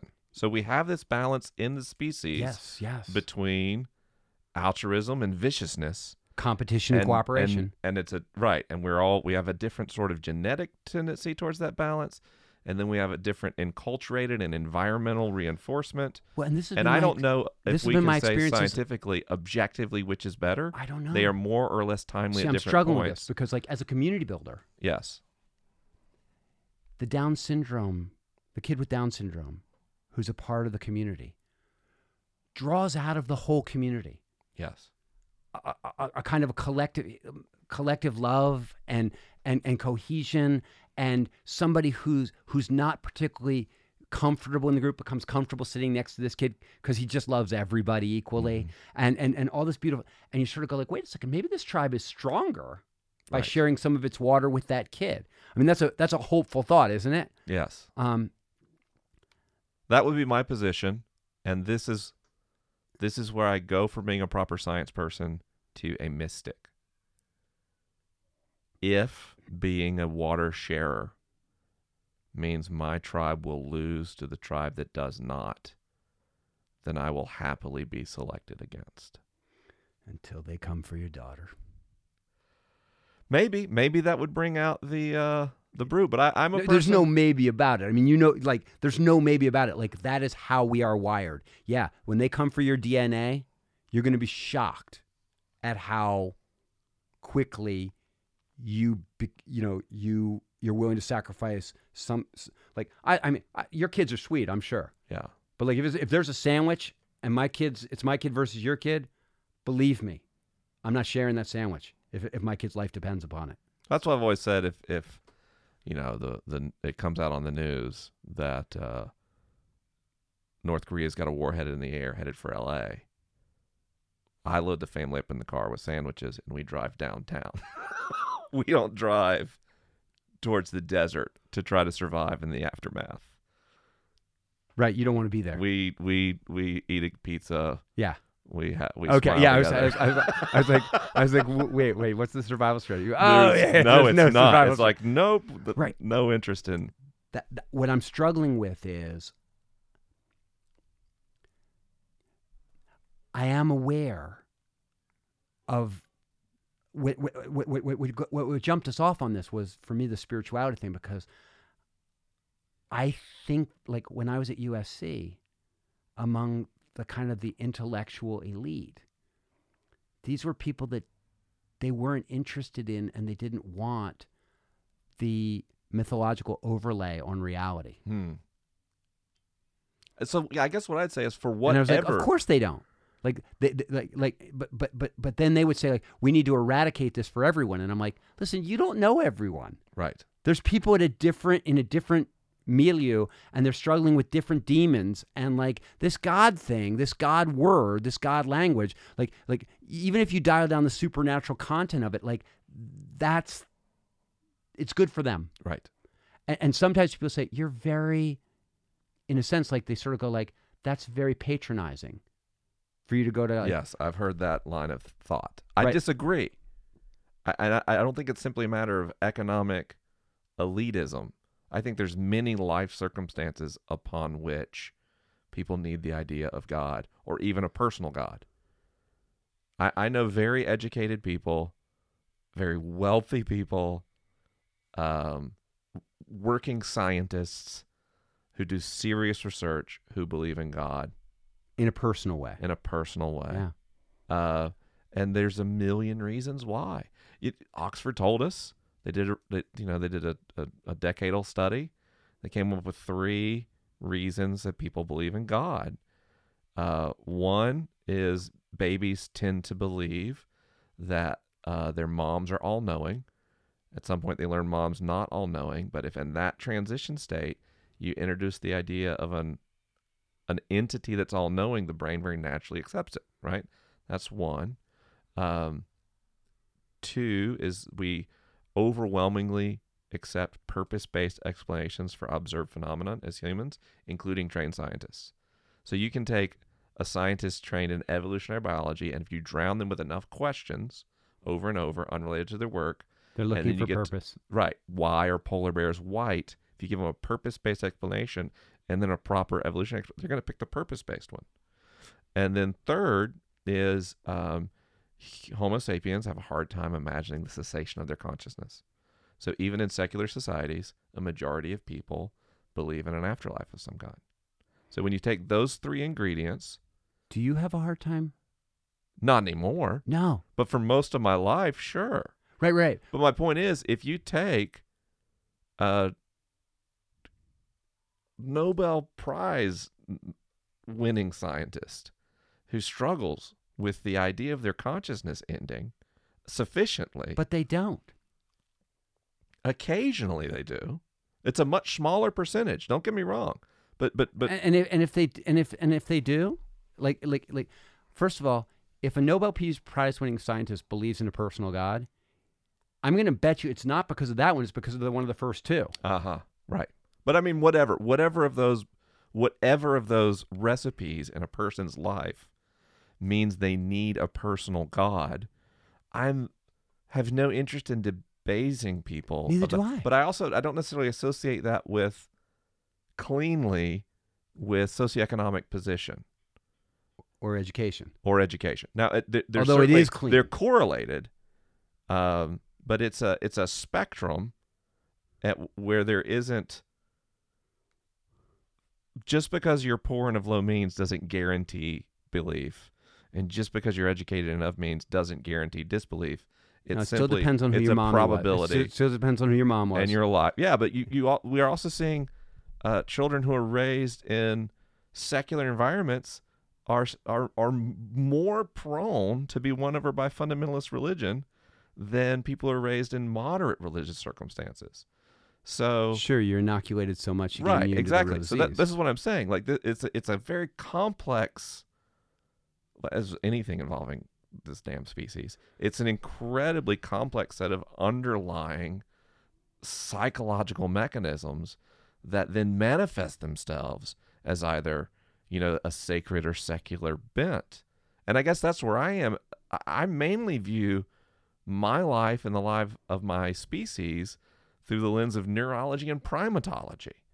So I don't think anyone, no matter how educated they are functioning out of some objective, high precision lens of reality. That's not how we make our decisions. Everyone's functioning in social identity and belonging and Yeah. emotional needs. Yeah, that's like Franz de Waal stuff. But also that's Jonathan Haidt and Righteous Yes. Mind. Like, look. Oh yeah, okay, right. Yeah, you're just down here. Like you think we are rationalizing creatures, Right. not rational creatures. Yes. We make our decisions for all these gut level evolutionary reasons, and then we come up with arguments to support them. And one of the biggest gut level ones is this belonging thing. And so if everybody around you is believing in a story, it is rational to believe in that story. That is your best move. That is your evolutionary self saying, I want to stay alive. Get my DNA through. Right. Stay with the tribe. Right. Stay with the group. I know that was a terrible tangent. And it was fine. And it was not based upon me trying to do anything except I'm so. Have you ever been Testing ideas takes you to strange places. But the other thing is like when you're attracted to an idea that you don't want to be attracted to. That was our Yes. story with atheism. Absolutely. Like you go like, wait a second, that seemed to make a lot of sense. I don't want to go there. Like I'm going to lose my job. You're going to lose your marriage. Like Yes. like all Yes. these, like it's terrifying. But you're like, And for me, this dominance hierarchies are inescapable idea that has been planted out there now is one of those ideas that I go like, I don't want that to be right. Right. But I suspect it may be right. Mm-hmm. And so I'm trying to find a way around it. Yes. So my hope is dominance hierarchies are inescapable is a human can't run faster than a 6-minute mile. Like on the surface with a lot of data we look, it looks very strongly supported until someone runs a 5-minute and 59-second mile. And my suspicion is that because this has been my experience as somebody who is part of the, more privileged sect, is that I have the suspicion that, like in some primate groups, a person will amass a bunch of status and stuff, and then they will share it, because by sharing it, they will win a bunch of friends for themselves, and that actually is a better evolutionary strategy for them than consolidating power and consolidating wealth. Mm-hmm. And like, I suspect that the people that are amassing, like the elite that are amassing all this thing, that they are they're overreaching. My life proves they are. There's a movie you may have heard of called It's a Wonderful Life. Yeah. Right? George Bailey Right. makes it because the weakest dump out pennies on the table. That's how I eat every month. Right. There's no huge elite institutions with incredible capital sustaining my work. No. A bunch of millennials with student loans send me $1 a month. Yeah. And Jonathan Haidt, he was talking about some research that basically if you look at brain size in primates, how it predicts the size of social groupings, and the larger the brain, the larger the social grouping, the more time each day a primate spends physically grooming other primates to maintain the social connections that keeps them alive, until you get to Homo sapiens, who spend almost no time physically grooming each other. But the grooming mechanism is language, right? So there are far more outwardly dominant people in society than me, and who amass more power and amass more personal resources. But I am a case that shows altruism and copious grooming of other primates through language is its own form I hadn't thought of about subversive power. I hadn't thought about what you're doing as copious grooming, but That's I like that. totally how I think. No, That's what it is. That's good. Right now, like a couple 100,000 people are getting their little mites picked by me. No, I hear you. And because of that, when someone who on paper in a classical survival of the fittest evolutionary model, which of course is not what evolution is, who's bigger, stronger, meaner, more dominant, wants to come after me, they have a huge problem. A few 100,000 other primates say, no, that guy groomed me. Yeah, he matters. He matters, right? So I don't worry about someone. Right, but you see, okay, so And same thing. So, but again, it's a different Language is the selection. Yeah, pressure. what we're really talking about here is not escaping a dominance hierarchy. It's simply your dominance expressing itself in a different way. Yes. Okay, and I guess that's what I'm thinking is that my way around Jordan Peterson may well be to say that there is always going to be people that can contribute more and contribute less. And that if you are one of the elite, the reason to like egalitarian, like that in a sense, what I want you to do is I want you to express your power in a socially responsible way, where people say, and certain, that in a sense, like that the amount that you give away is your way of showing how strong you are. I can afford, look at how much look at this car I have. Like that's one way of expressing how economically powerful you are. The other way is to go like, look at how many people I can feed. Mm-hmm. Look at how many people I can love. Mm-hmm. Look at how, and so in a sense, like there would still be the admission that there's, in a sense, and there might even be two kinds of messages that we send to us people in a society. If it's funny, I wrote this. I'll share this with you afterwards. I wrote this This Christian ministry asked me to write a Lenten devotion I've entry. seen it. Did you see it? Mm-hmm. It's and what I was trying to do is say, like, there'll be a moment when you have a lot, and this is what you should do and think. And there's a moment when you don't have anything, and this is what you should think. And they're two different messages. Mm-hmm. There's not an egalitarian message that says everybody should give or everybody should. And I think that may be the ultimate reality, is that what we have to accept is there are always going to be dominant creatures, and that civilization is about expressing your dominance in service. Kindness and altruism are the most self-serving thing I can do. Yeah. Yeah, I've always thought that too. Yeah. My grandmother, my dad's mom, her line was, she would say, Anthony, if you have to choose between having $1 million and 1 million friends, take the friends. Yes. They each should be good for $1 a piece. Yes. Which is like your podcast. That's totally my life. Yeah. Well, it is also, if we look at the circumstances right now with Black Lives Matter and Me Too and people who have been traditionally held down saying no more, the people who are trying to run it the old way, well, the revolution, if they're against the wall, that's going to be a big problem. Whereas if you say, you know what, no, I'm in, let's do this, I'm with you, it ends up for a better outcome for you. I think that's true.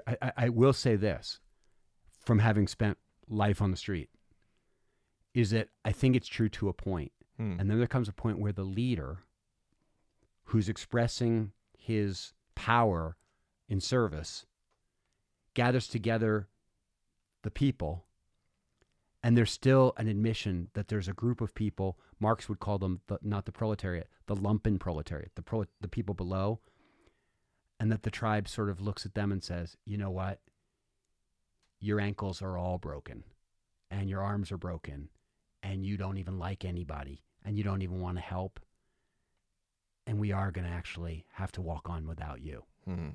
And so that's where I've lost my Christian miraculous thinking that says that everybody can be fixed and everybody can be part of it. Like that's supernaturalism. You see the activating tear ducts? Yeah. That's why I am a Christian. That's why I use the word.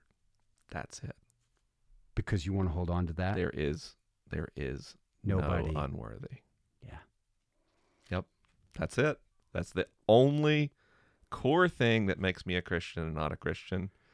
Because you know that if you just go with the data, you can still get to love. Yep. You can even get to, as we've just done, you can get to a certain level of social harmony, but you can't save the psychopath. Mm-mm. Yeah. And I'm too old and too tired, and I spent too much of my life actually looking the psychopath in the eye. And I know that there are people you can't save. And I spent my childhood being told I was One of them. Really? Mm-hmm. I was a bully kid, and I was learning disabled, and both my peers and the institution said, you don't have worth, and you can't contribute, and you're not welcome here. I'm not a Christian. Like for many reasons, but even when we break Christianity down to like just the line that you said, I'm still not a Christian.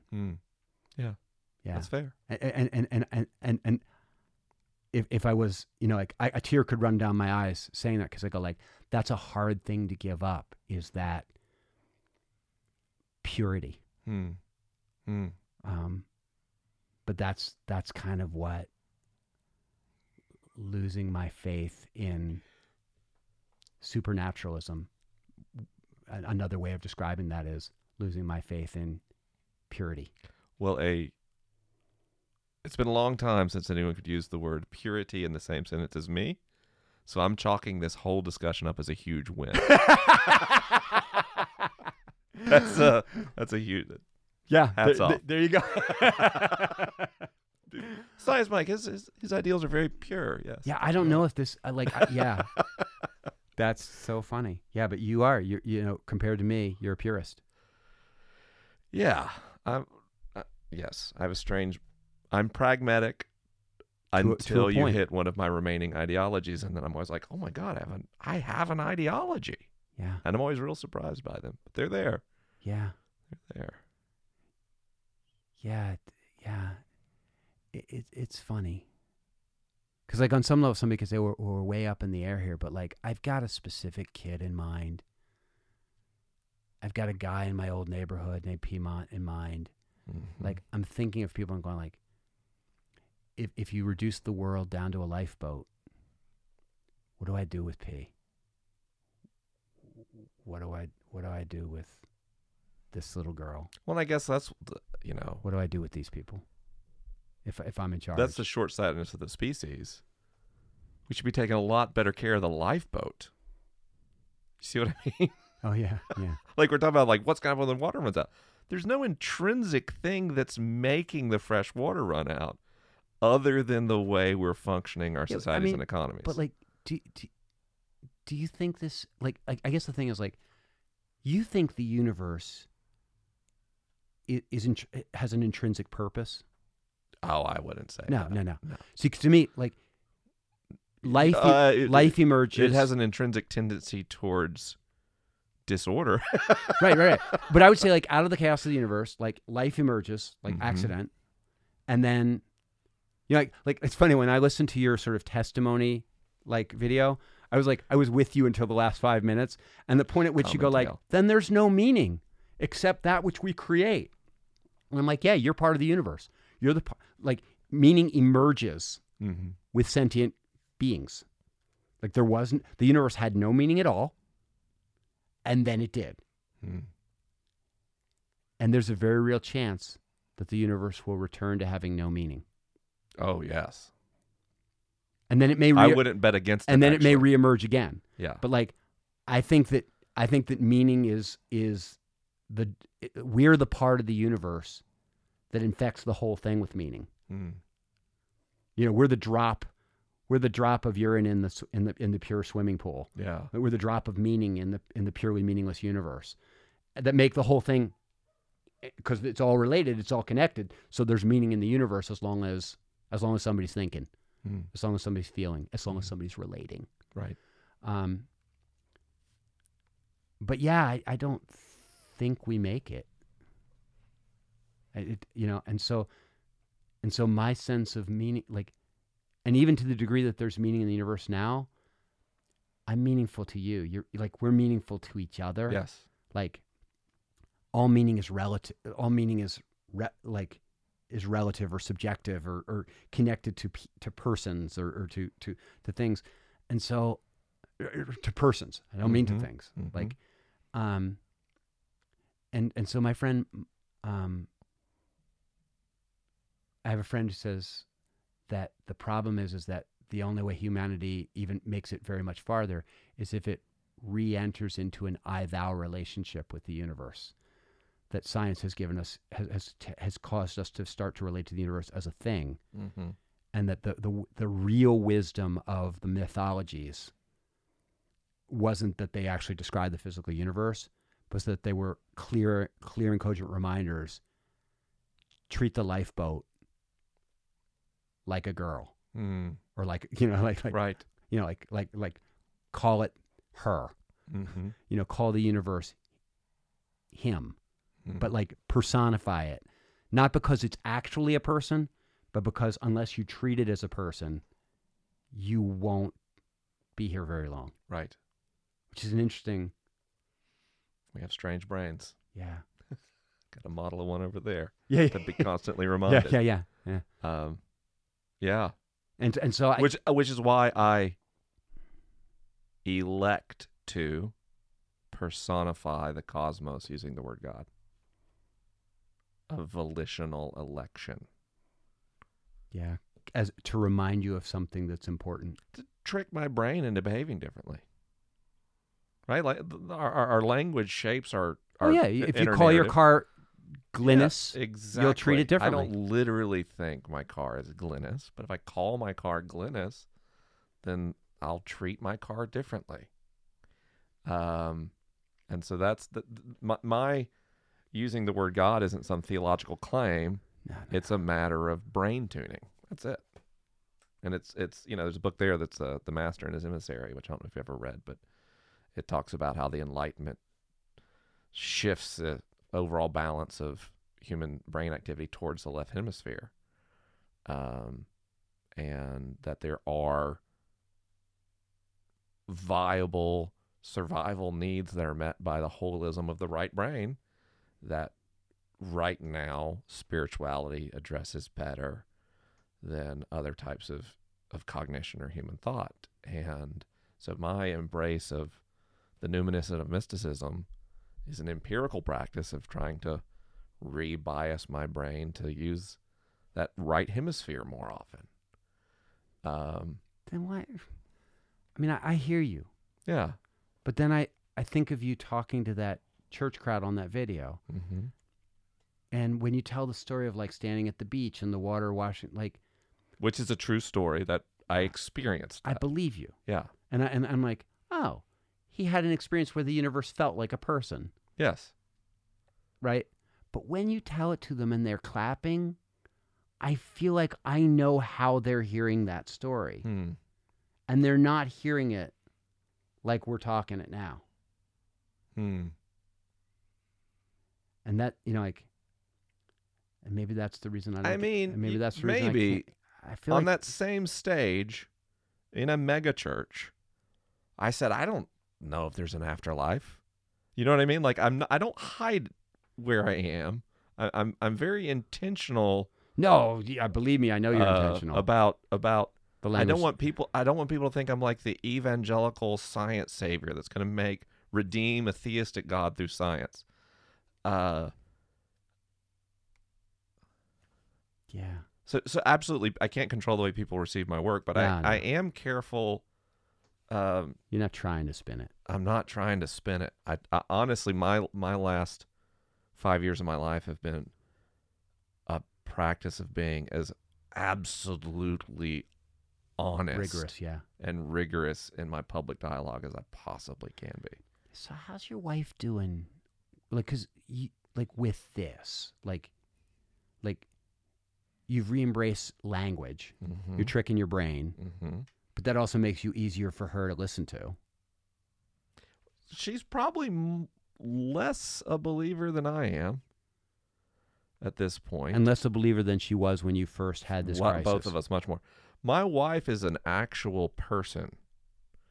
So her religious and spiritual identity are communal in nature. So she tends to kind of just embody the center of gravity of whatever our social grouping is.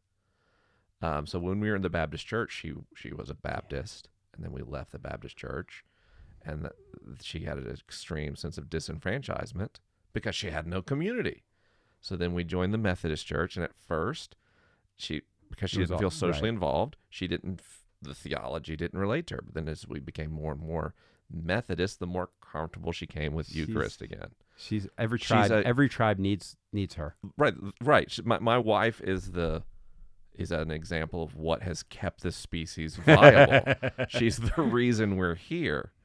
And I want to be very clear. Jenny is a bright person. Right. She's very intelligent, but she doesn't deceive herself the same way I do and pretending her beliefs are rational in nature. Right. Jonathan Haidt, The Elephant in the Brain, or The Elephant in the Rider. Yes. Like, the really smart person goes like, hey, I'm smart enough to know that I'm riding an elephant. Right. It's only the idiot that goes like, I'm steering this elephant. I've for most of my life pretended the elephant wasn't there. That's what I'm saying. And she's just like, yeah, I'm on an elephant. And I trust the elephant. Yeah. I believe the elephant. And the elephant wants to have friends wherever it is. The elephant wants to walk with other elephants. Yeah, and so it's gonna get in line. It's gonna do that stuff, and like, you know what? My elephant has been good to me. Mm-hmm. Yeah. No, that's the thing. Like, and the weird thing is sometimes somebody thinks like if you're not thinking deep thoughts about like your eternal, your existential reality, you know, like it's like my wife, like she doesn't work on that level as much either. She can kind of go a lot of different ways that way depending on who she's with. But like, you know, try to organize an event for 1,500 people in a week and a half, and she will put on an incredibly sophisticated kind of organizational thinking to make that event happen. And you go like, yeah, she's not unintelligent. She's just like, she's willing to trust the elephant a She little has more. the intelligence that got us to civilization and kept it going. The kind of like hyper prefrontal, analytical, obsessed reasoning, that's only been a viable survival strategy like industrial revolution, post-industrial revolution, at scale, information economy, certainly. Like the way I think is the aberration. Yeah. And if resources get scarce. Well, and I don't know if you ever read that book, The Brain at Work, but that talks about like different kinds of intelligences, and that the U.S. senator looks at the waitress in the short order cook and thinks they couldn't do what I do, but I could do what they do. Like I'm, you know, like I just am not interested in learning that. And that my dad used to sometimes say it to me. And finally I was like, look, you're completely wrong. You couldn't do your secretary's job if your life depended on it. Right. It's a different kind of thinking. Right. And the fact that yours is more highly rewarded in our society in no way means that because you can do the more highly paid job, you could also do the more lowly paid job. I have never spent as much time and failed at something as I have trying to cook.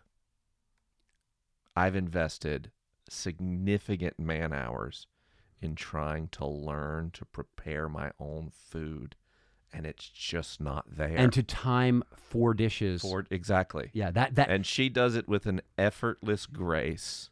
Yeah. And that's what I mean. Like she's my wife is a more viable Homo sapien than I am. And coming back around to that, like, how do you build a community? Yes. The most important person in a community is not necessarily the person who's in the leadership role. As a matter of fact, number ones are a lot easier to find than people who can cook for 50 people. Right. And so, but there is a role in a community. The person who throws the best party is not the best cook and not the best DJ and not the best interior designer. They're the person who's the best at getting the cook and the interior designer to see a vision for the party that they're trying to throw and get them to do their thing.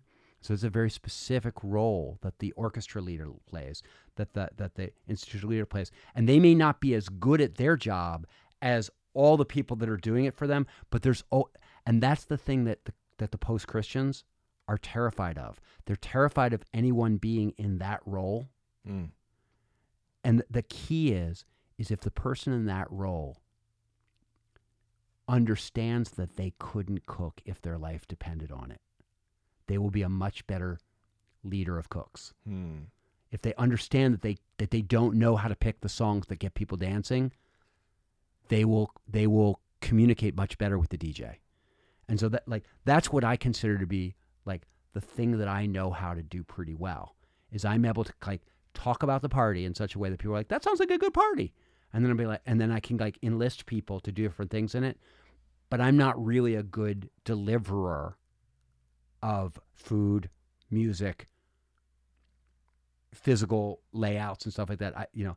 And so like when I love the way you're talking about Jenny, because it makes me feel like, oh, like that's the thing. When you're standing up in front, being the guy that everybody's focusing on, if you think that makes you the most important person in your community, then your community's in big trouble. The irony of the Ask Science Mike event, on the ticket it says, "See Science Mike." What I am intimately aware of, those events happen because of people the audience never really encounters. That's right. You know what I mean? It's my agent putting the ticket sales together.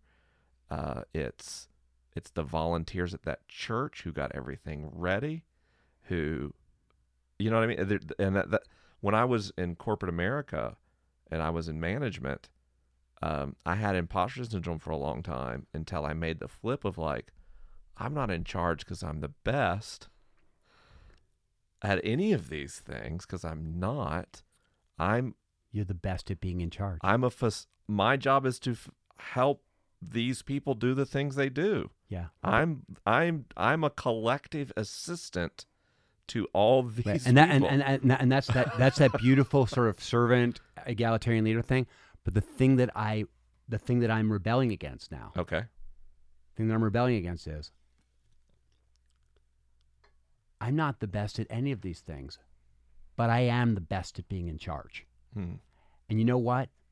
Just as the person in charge should not look down at the cook and say, we don't need a cook. Anyone could cook. I could cook if I wanted to.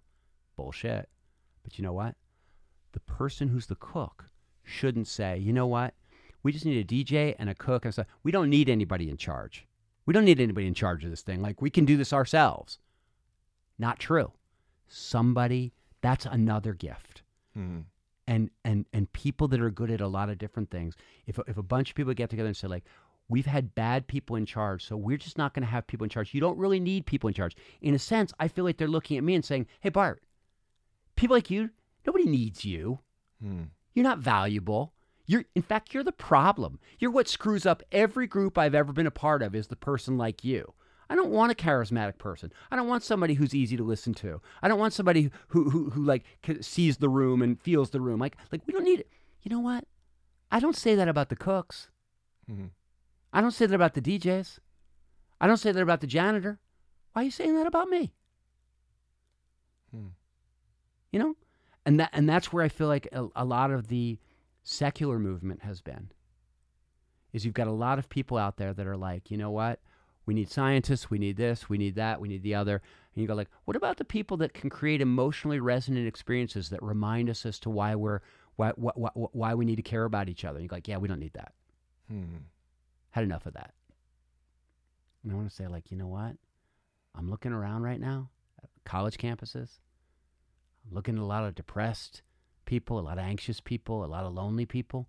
A lot of people spend a lot of time on their computers and not a lot of time face-to-face. A lot of people that haven't developed empathy because there's no social context in which for them to like sort of bump shoulders and see how they interact with you. And I'm going, you know what? I think maybe we do need some people to create some spaces where people see themselves as family and call each other brother and sister and talk about the noble mission that we're on. And, you know, like, so like, I'm unapologetic about that, so long as the person doing that recognizes that they couldn't cook a meal if their life depended on it. There has to be accountable leadership. Yeah, leadership is dangerous when it veers into authoritarianism. Yeah, but the problem is accountable and removable. And the problem we have, I think, right now in many movements, not just secularism, is the conflation of authoritarianism and leadership. Yeah. With fantastic cases why people conflate them. But that doesn't mean leadership is a fundamentally flawed system or structure. No, it doesn't. And I think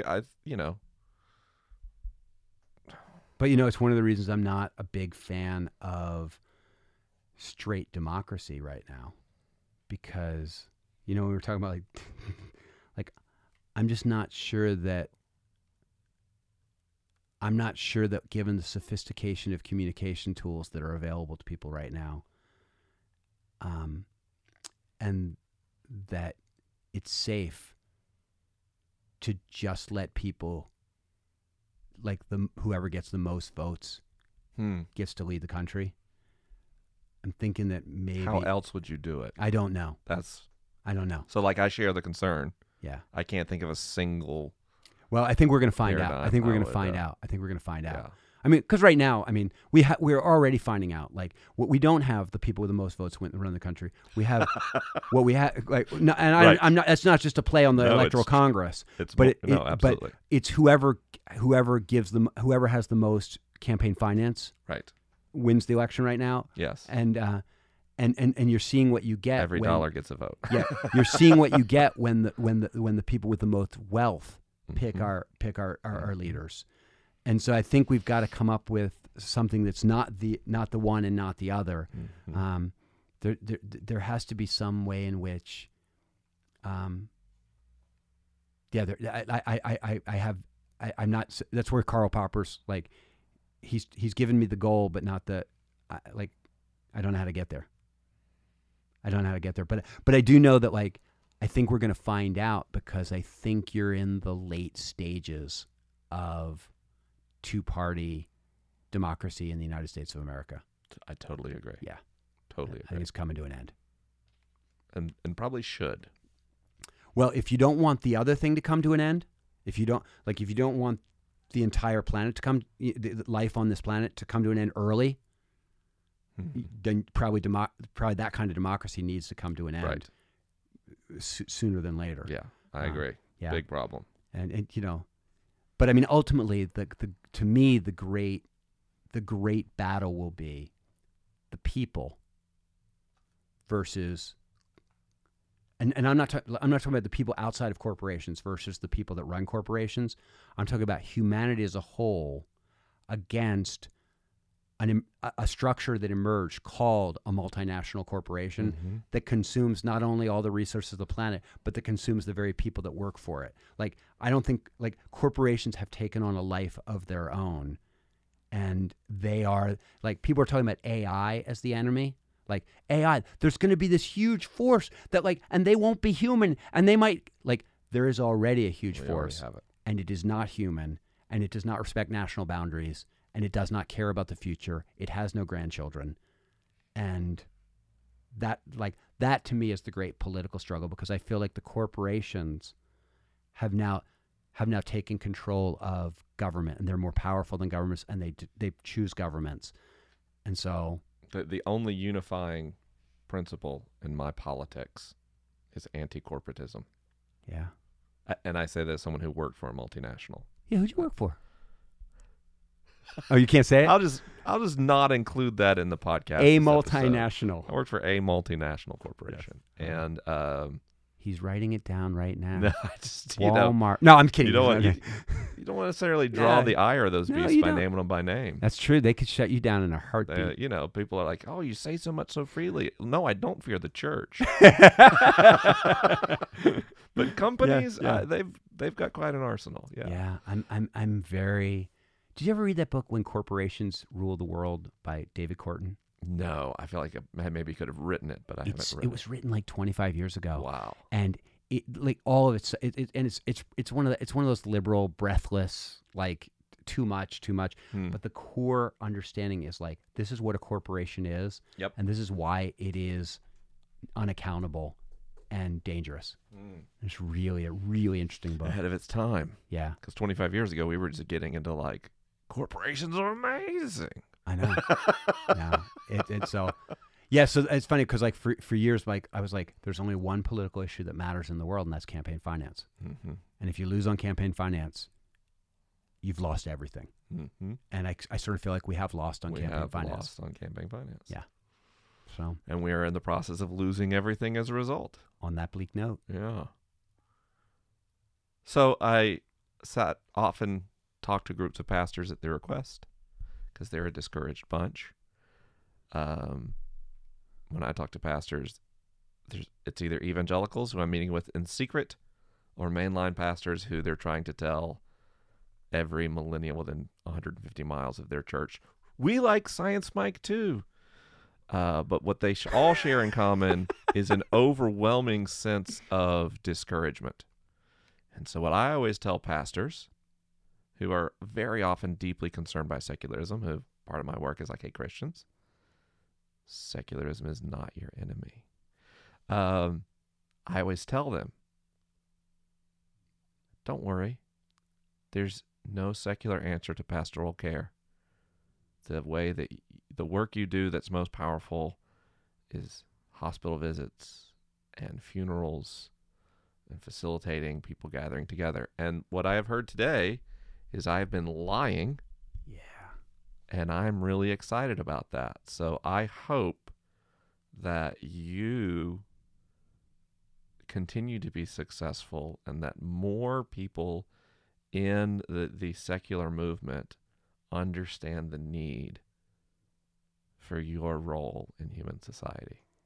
Because detached from the violence of exclusionary theology, I feel like pastoral care is freed to be its point of highest value and contribution to society. Yeah. Pastoral care, prophetic speaking, like emotionally resonant music, like the idea of saying, hey, the data has shown us that the people that thrive and that cause others to thrive are always the same. They're always people that have a handful of loving relationships that are doing work that on some level they believe makes things better for other people, and that's why they're doing it.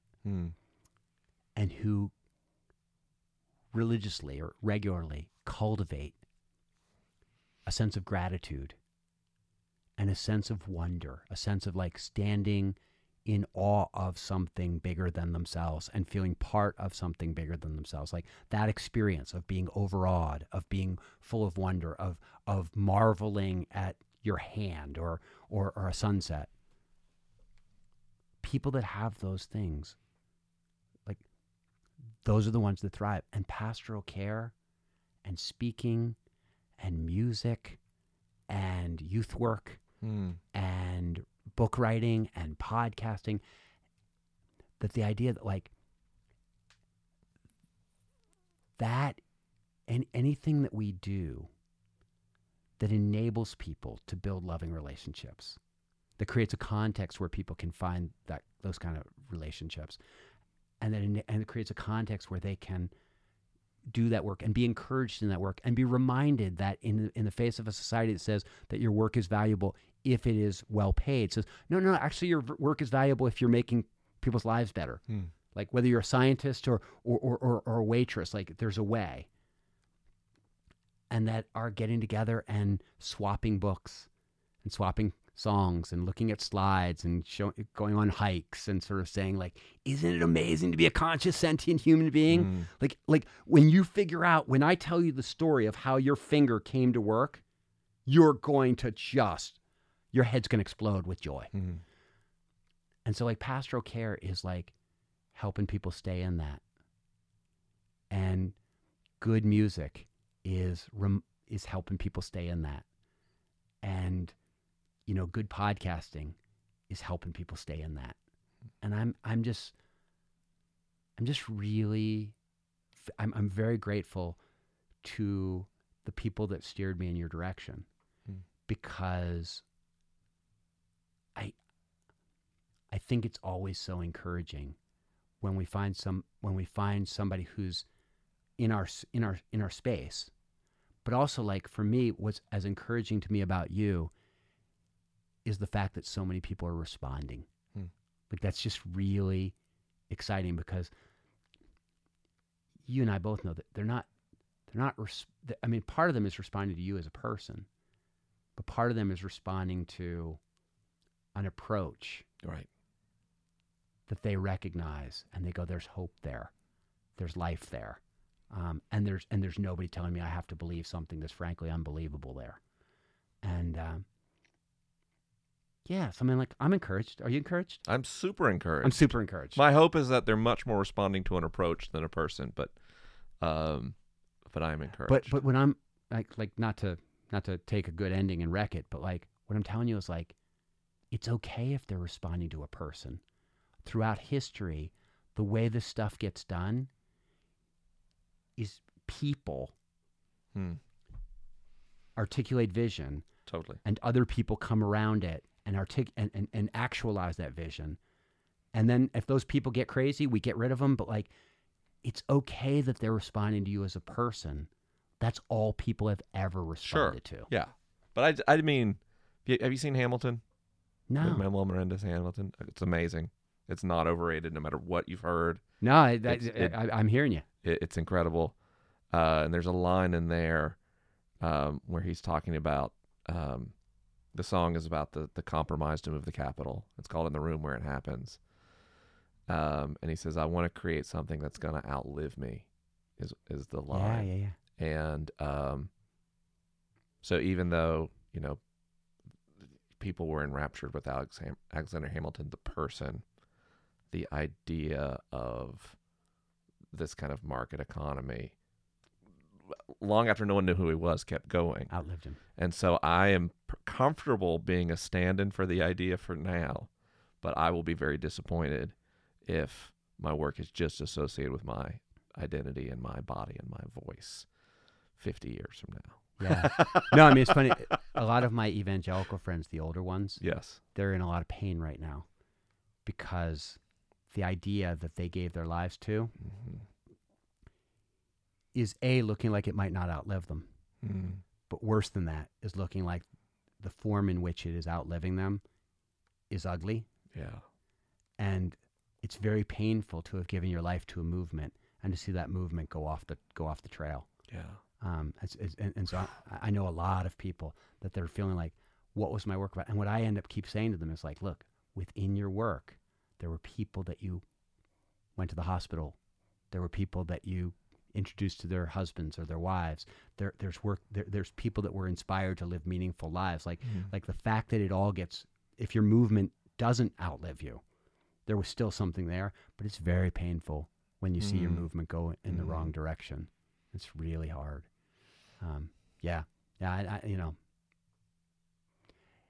It's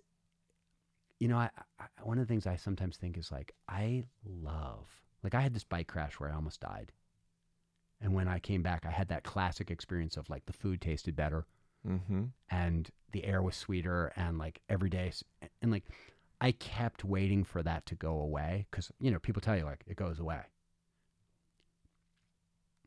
And it never did. Like, because I embraced secularism on the other side of that. Sure. And that turned me on. That brought in a whole bunch of other stuff. It's like, I just keep being wowed. But like, I love this life so much. Like, I love like eating and I love meeting a friend. And like, people are listening to us and sort of going like, oh, wow. These guys are like, they're discovering that they like each other. Yeah. You go like, yeah, that's absolutely true. And, I love having sex with my wife. It's really something extraordinary. And like, she was sick for a long time. I didn't think we might ever do that again. And then when we did, like every time we do it, it's like, I never thought that would happen again. Wow. And so if you say to me like, Bart, there's this outside chance that because of this podcast that you and Mike did, somebody will hurt and they'll live a little bit differently and that'll put the planet on just a slightly different trajectory. And like, one more kid will get born somewhere with an opportunity to grow up and fall in love and get married and eat food and have sex and all that stuff. I go like, and you won't be there, man. Your existence will be gone. You will have been reabsorbed into the universe and your idea, like but like, what's that worth if you're not there? And I go like, oh, just thinking about it now makes me excited now. Right. So the future, the possibility of that future impact makes this moment more beautiful. Like, isn't that a beautiful thought that somewhere there might be a person that will experience life because of what we did? And I go like, that's how my plumber friend, needs to feel. That's how a waitress needs to feel like maybe I'm encouraging somebody and because of me, they'll live a little bit different. Like, and maybe because they teach differently, that kid will become an ambulance driver and that ambulance driver will save this person and this person will end up meeting this person and they'll get married to that person and they'll have this kid and that kid will have a life that's worth living. Hmm. And if you people say like, aren't you scared of dying? And I go like, yeah, I mean, like, I guess not really. Yeah, I used to be. But they say, but don't you love life? And I go like, yeah. I don't just love my life. I love the whole thing. Mm. And so like, the thing that scares me is life dying. Mm. That's the thing that makes me think like, could we work a little harder? Could we do a little more? Yeah. Love a few more people? Yeah.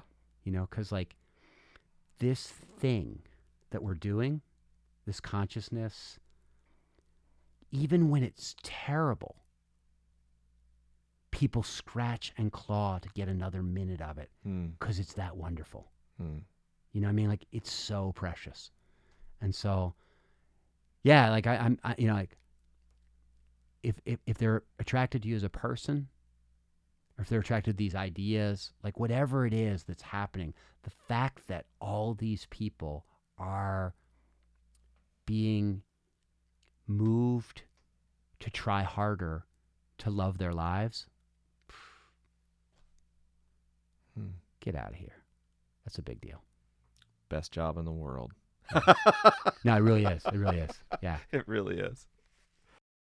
All right, that was me and Mike McHargue, a.k.a. Science Mike, who you can find on the internet really easily. Just ask Science Mike or The Liturgists. We'll have links on bartcampola.org, which is where you can find me and where you can send me a note letting me know what you think. I'll be back soon with another episode, but in the meantime, I